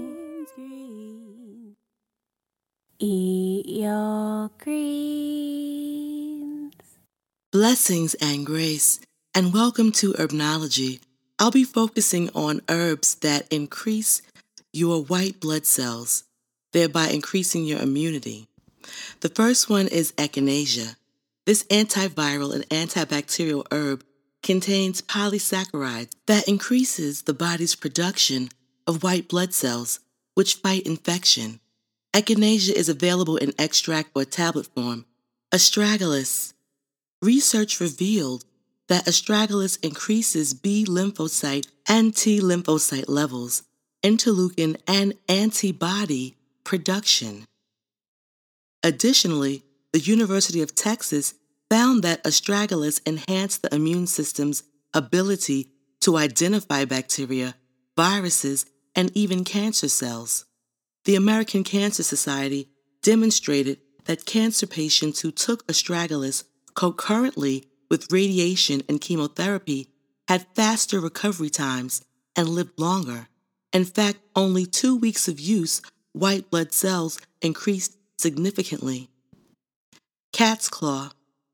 The bark and root have been used traditionally by tribal herbalists for 2,000 years to treat a wide range of health conditions, including chronic inflammatory disorders, bacterial, fungal infections, arthritis, dysentery, fevers, stomach ulcers, and various gastrointestinal issues, and even for birth control.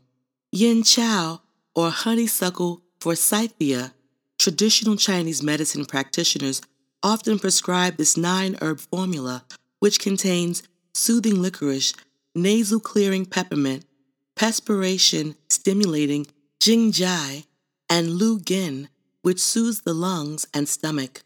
Garlic, a powerful antioxidant with antimicrobial, antiviral, and antibiotic properties.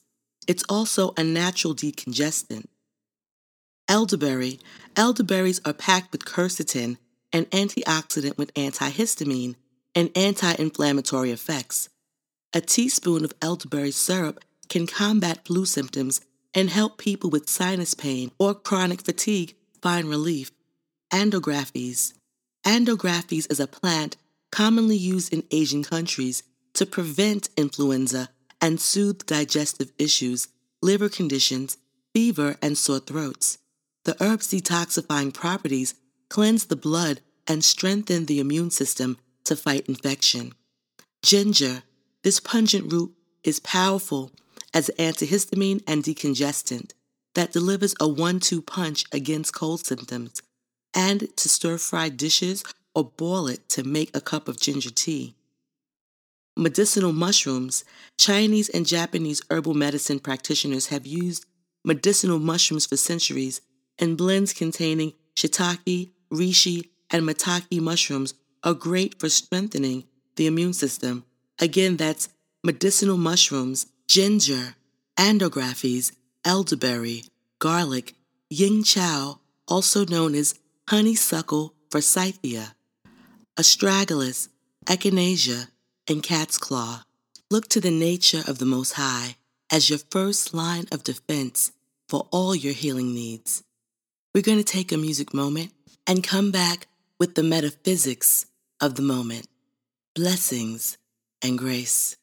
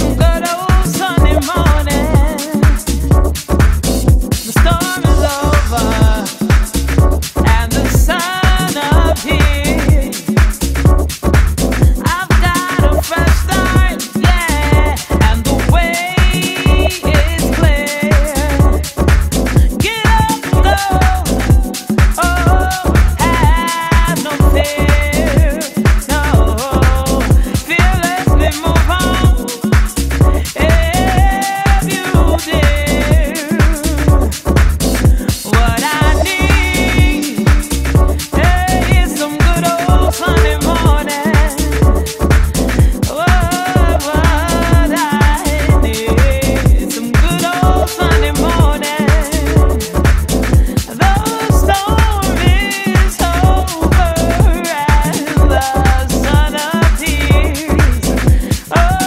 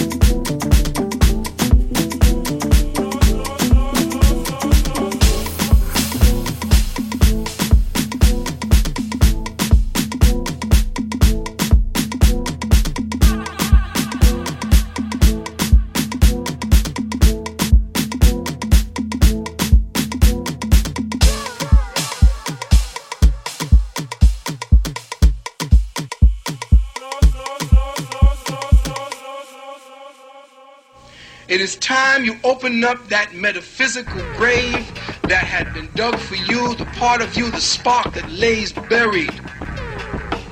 That is what's going to open you up. That's what's going to give you the ability to escape your metaphysical mind. Blessings and grace and welcome to the metaphysics of the moment. I'll be starting off with the Hebrew word Nazareth. It means branch, offshoot, sprout, verdant, shining, splendor, observe.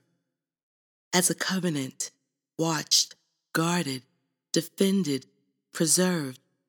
Nazareth should not be confused with Nazarite, since in Hebrew the two names are quite different. A town of Galilee, the boyhood home of Yeshua, Matthew 2:23. Metaphysically, a synagogue is a place of worship, and the Sabbath is a state of rest. Luke 4:16 runs, and he came to Nazareth, where he had been brought up. And he entered, as his custom was, into the synagogue on the Sabbath day, and stood up to read.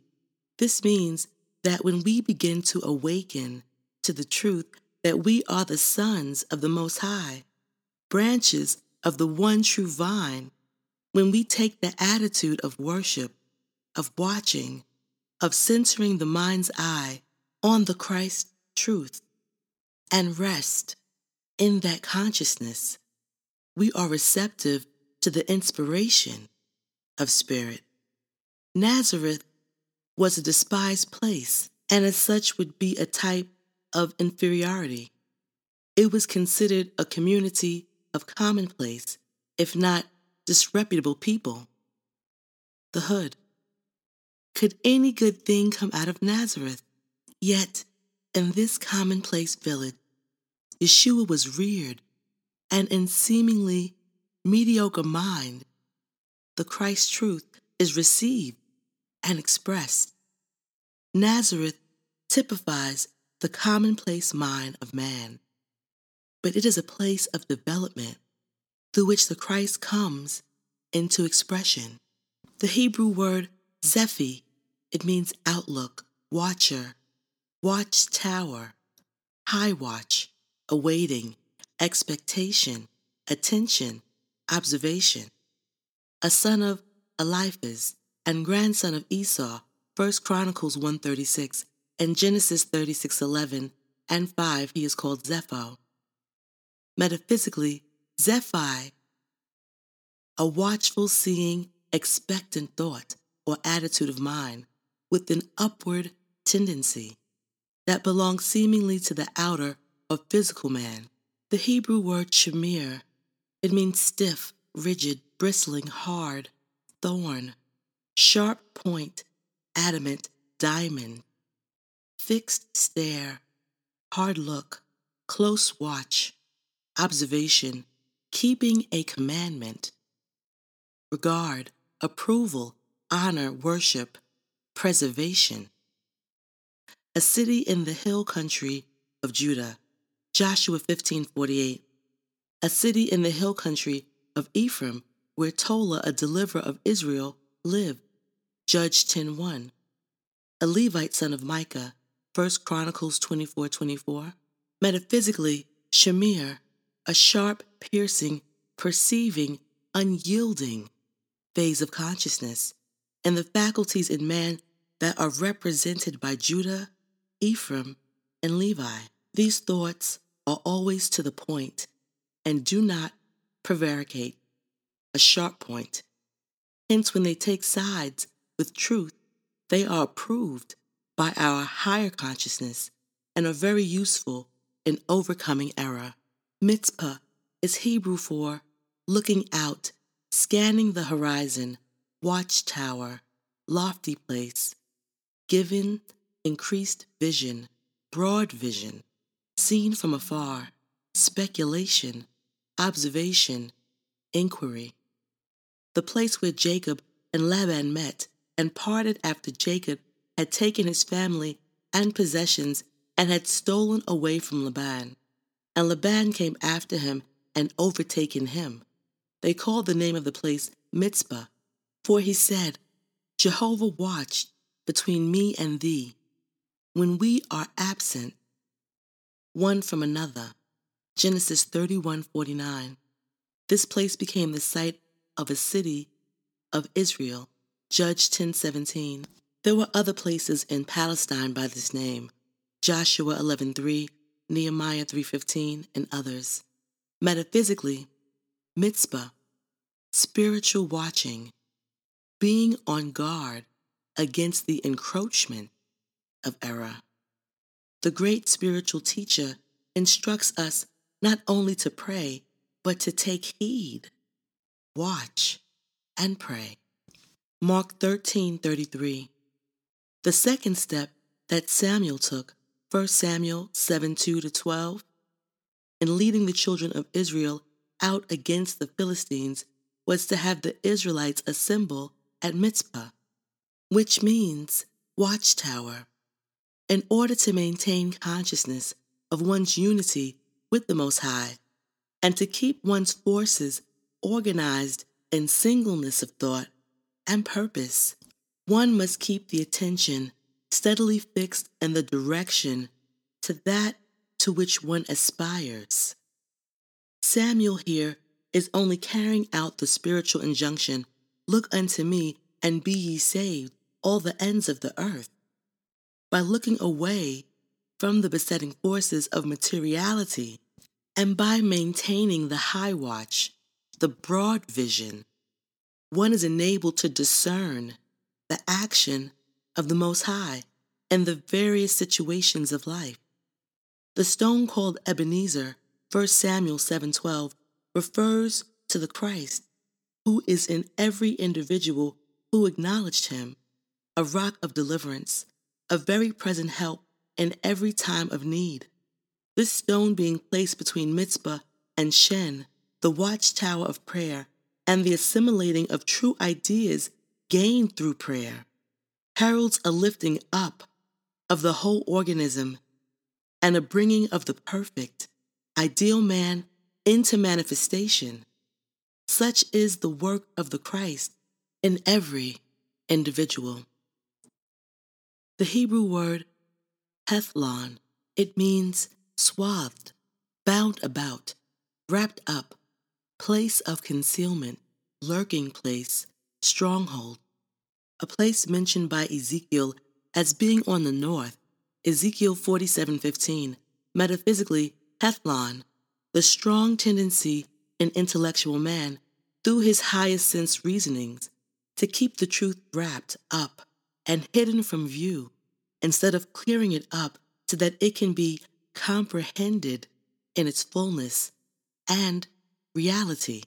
The Hebrew word Ava, it means ruin, overthrown, overturned, perverted, perverse, iniquity. A small country under Assyrian rule. After the Assyrian king had conquered Hosea, king of Israel, and had carried the Israelites as captives into Assyria, he took men from Ava to settle in Samaria, 2 Kings 17:24. Metaphysically, Ava, the unrighteousness, iniquity, that works in the consciousness of man when he allows intellectual reasonings based on sense observations to direct his will and to rule in his life. They take away his sense of safety. They take away his true thoughts founded in spirit, and in place of them puts erroneous ideas that are perverted and devastating. The Hebrew word shimri, it means standing erect, watchful, observing, vigilant. Jah is watcher, keeping the Lord. Jah keeps vigil. A prince or head of a family of Simeonites, 1 Chronicle 4:37, father of Jadiel, one of David's mighty men, who belonged to his guard or council, 1 Chronicles 11:45, chief son of Hosa, of the Merari Levites, 1 Chronicles 26:10, son of Elizaphan, of the Levites, 2 Chronicles 29:13. Metaphysically, Shimri, a degree of awakening to the fact that the Spirit of the Christ is ever vigilant in keeping watch in our consciousness to our eternal protection and good. Jah keeps vigil. He that keepeth thee will not slumber. Behold, he that keepeth Israel will neither slumber nor sleep. Jehovah is thy keeper. Psalms 121, 3. The Hebrew word shur, it means going round about, traversing, journeying, surrounding, enclosing, looking around, spying, observing, surveying, considering, regarding, beholding, wall, fortification, liar in wait, enemy, between the walls. A wilderness and a city between Palestine and Egypt, Exodus 15:22, 1 Samuel 15:7.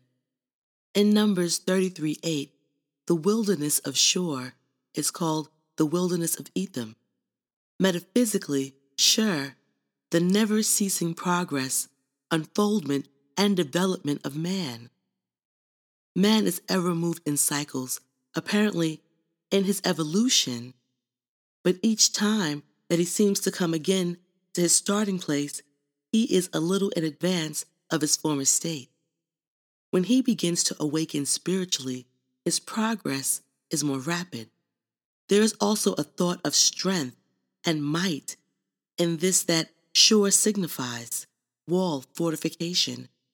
Abraham dwelt between Kadesh and Shur, and he sojourned in Gerar, Genesis 21. Gerar signifying subjective substance and life. Thus Abraham had on one hand Kadesh, the inherently pure, sinless ideal state that exists in the depths of the consciousness of every individual, and on the other hand Shur, unceasing progress. While he had his existence in life and substance, thus does faith, developed in the spiritually awakening individual. Dominion, urge to exercise dominion. The power and right of dominion and authority are innate within man, having been implanted there by divine mind at man's creation. Dominion is defined as supreme authority, sovereignty. Metaphysically, as a perfect child of the Most High, man is born to complete dominion over all creation. Dominion is an inner consciousness obtained only through mind discipline. This supreme authority comes as man realizes his oneness with the Most High. The Hebrew word Midian, it means rule, government, judgment, subjugation, striving, contending, pleading, strife, contention. Fourth mentioned son of Abraham by his second wife, Keturah, Genesis 25:2. From him, the Midianites were descended. Moses went to the land of Midian and dwelt there when he fled from Pharaoh, king of Egypt, Exodus 2:15. Metaphysically, Midian pertains to rule, government, a certain sense of dominion and consciousness that comes about by the union of Abraham, the first activity of faith in human consciousness, and Keturah, a phase of soul consciousness that, though still in sense, aspires to higher things for the body. The sense of dominion, while it includes and is founded in degree of discrimination and understanding, judgment, even of the Most High and of higher things, is full of contention and strife. It is not spiritual, but it is opposed to real spiritual truth. The Midianites, descendants of Midian, were enemies of the Israelites. They represent contentious thoughts, also judgment or discrimination in sense consciousness, judgment of the senses according to outer appearances produces discordant thoughts, jealousies, and the like. the Hebrew word resin. It means executive power, reins of government, control from above, restraint, curbed, a bridle with bit, fountainhead, a city between Nineveh and Calah, an Assyrian city built by Assur, Genesis 10:12. Metaphysically, Calah signifies a state of consciousness that is built about the belief that age, as it relates to time and experience, bring balanced judgment and all-around fullness or perfection. Nineveh signifies exterior growth, an outer sense of growing vigor, order, unity, harmony, and intellectual understanding that, because of not being always conscious of spirit, develops into increased materiality.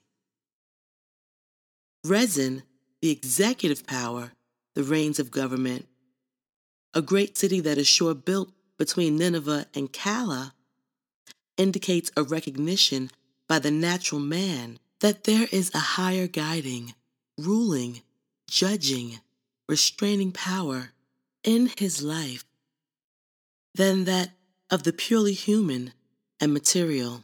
The Hebrew word mashal, it means proposition, likeness, parable, proverb, similitude, apothegm, which is a short, witty, instructional saying, or fable, or byword.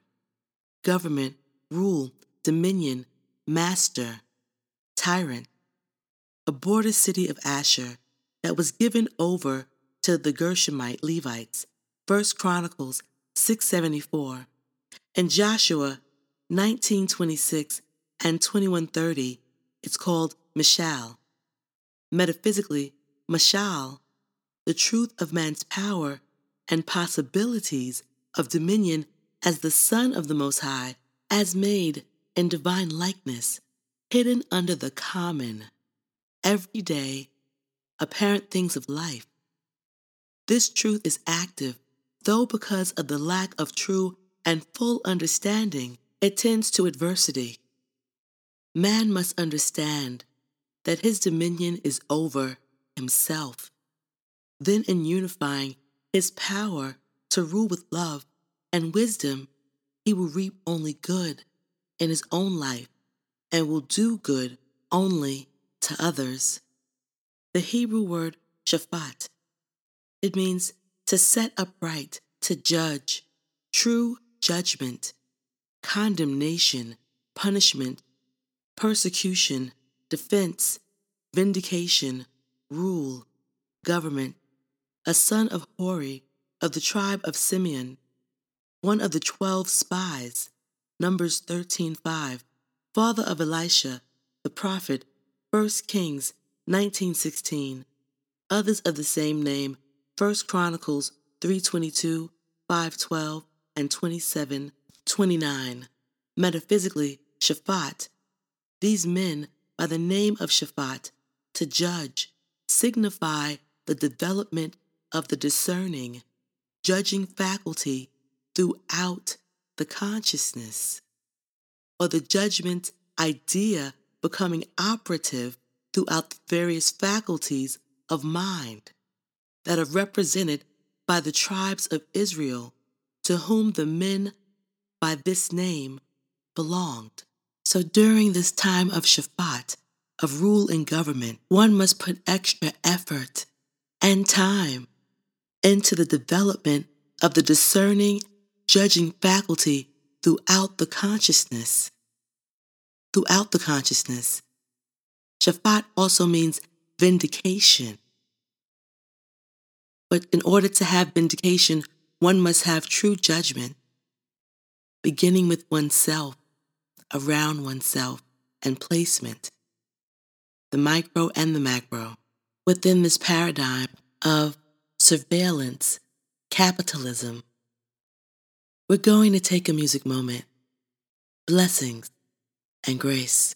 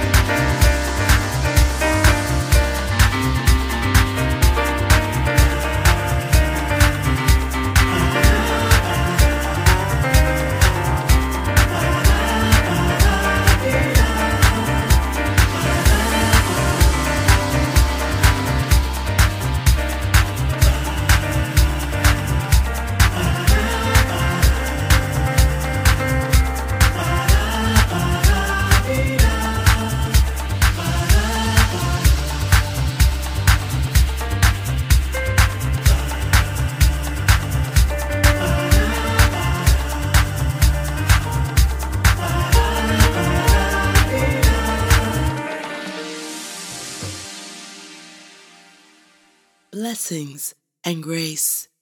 I'd like to thank you for joining me for another offering of Woman Wednesday. I'd like to take a moment and show love to the frequency that accompanies me, the music, the bucketheads, the bomb. These sounds fall into my mind. Little Louie, Club Lonely, Lonely People, album version. Louie Vega featuring Janine Sugar, lyrics, Lions, a place where we can all be free. Blaze, Gloria Muse, the yoga song. Jamrock Rhythm, Sage Monk, Bodhisattva. DJ Romaine featuring Nadelka, Sunday Morning. Main Mix.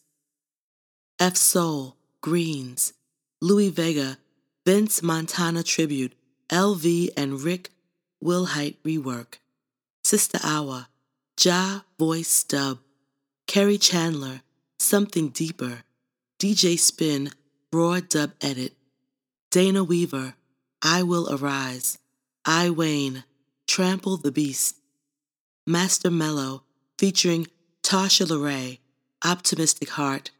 Napoleon the Legend, featuring Narubi Selah, It's Your World. Selah Israel, the anthem. Rise. Elements of Life, featuring Jasper Street Company, Stand on the Word. DJ Spin and Gary Hudgens, vocal dub. Selah Israel, Babylon is Falling. The Whitefield Brothers, featuring Bajka, Earthology. Sarak, Dark Side of the Moon. Claire Angel, Be Strong. Remember that you are water. Cry, cleanse, flow. Remember that you are fire. Burn, tame, ignite. Remember that you are air. Be still. Focus. Decide. Remember that you are earth. Ground. Build. Give. Be you till full, love, so that you can rise and ascend. Blessings, grace, love, and strength to all.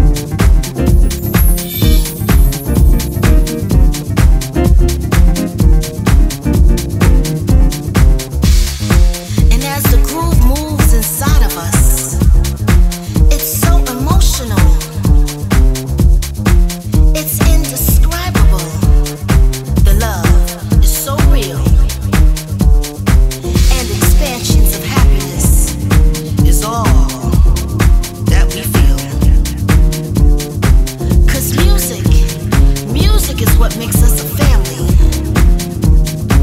At Expansions, NYC, where we can all be free.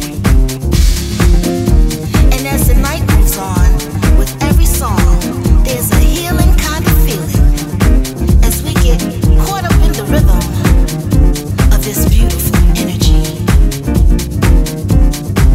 At Expansions, NYC.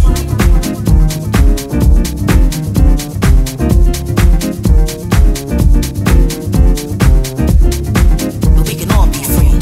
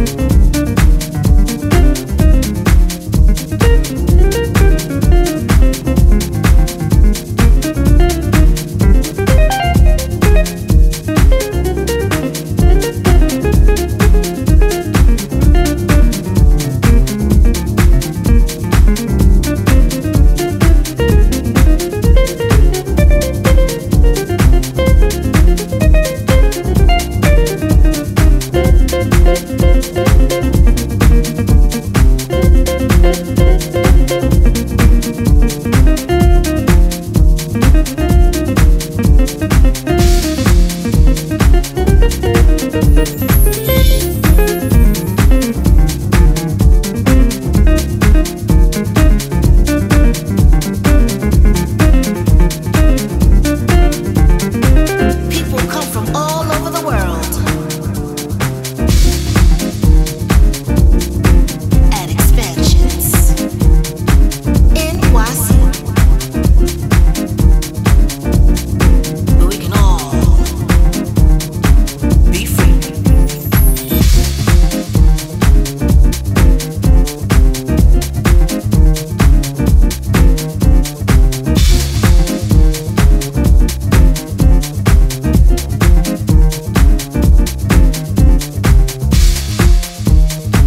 Dance warriors of all ages, shapes, and colors, where the roots began, and now we expand. The connection we feel, the love is so real. Through every song, music is the one thing we can count on. 'Cause music is the only color we see. At Expansions, NYC, where we can all be free. And I always feel free to just be me. At Expansions, NYC. At Expansions, NYC. At Expansions, NYC.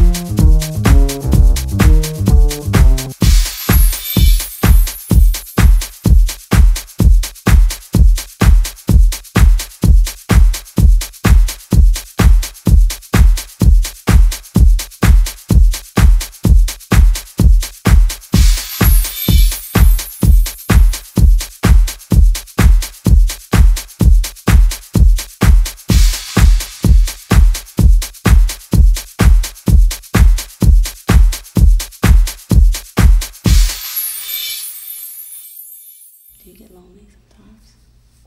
Yes. When do you get lonely? I get lonely in different places. Excuse me? Excuse me? Charles? My name is on the list. What list? The DJ's list. Miss Thing, there is no guest list tonight. Oh. Oh. Lonely people, lonely. Lonely people, lonely. Lonely people, lonely. Come on.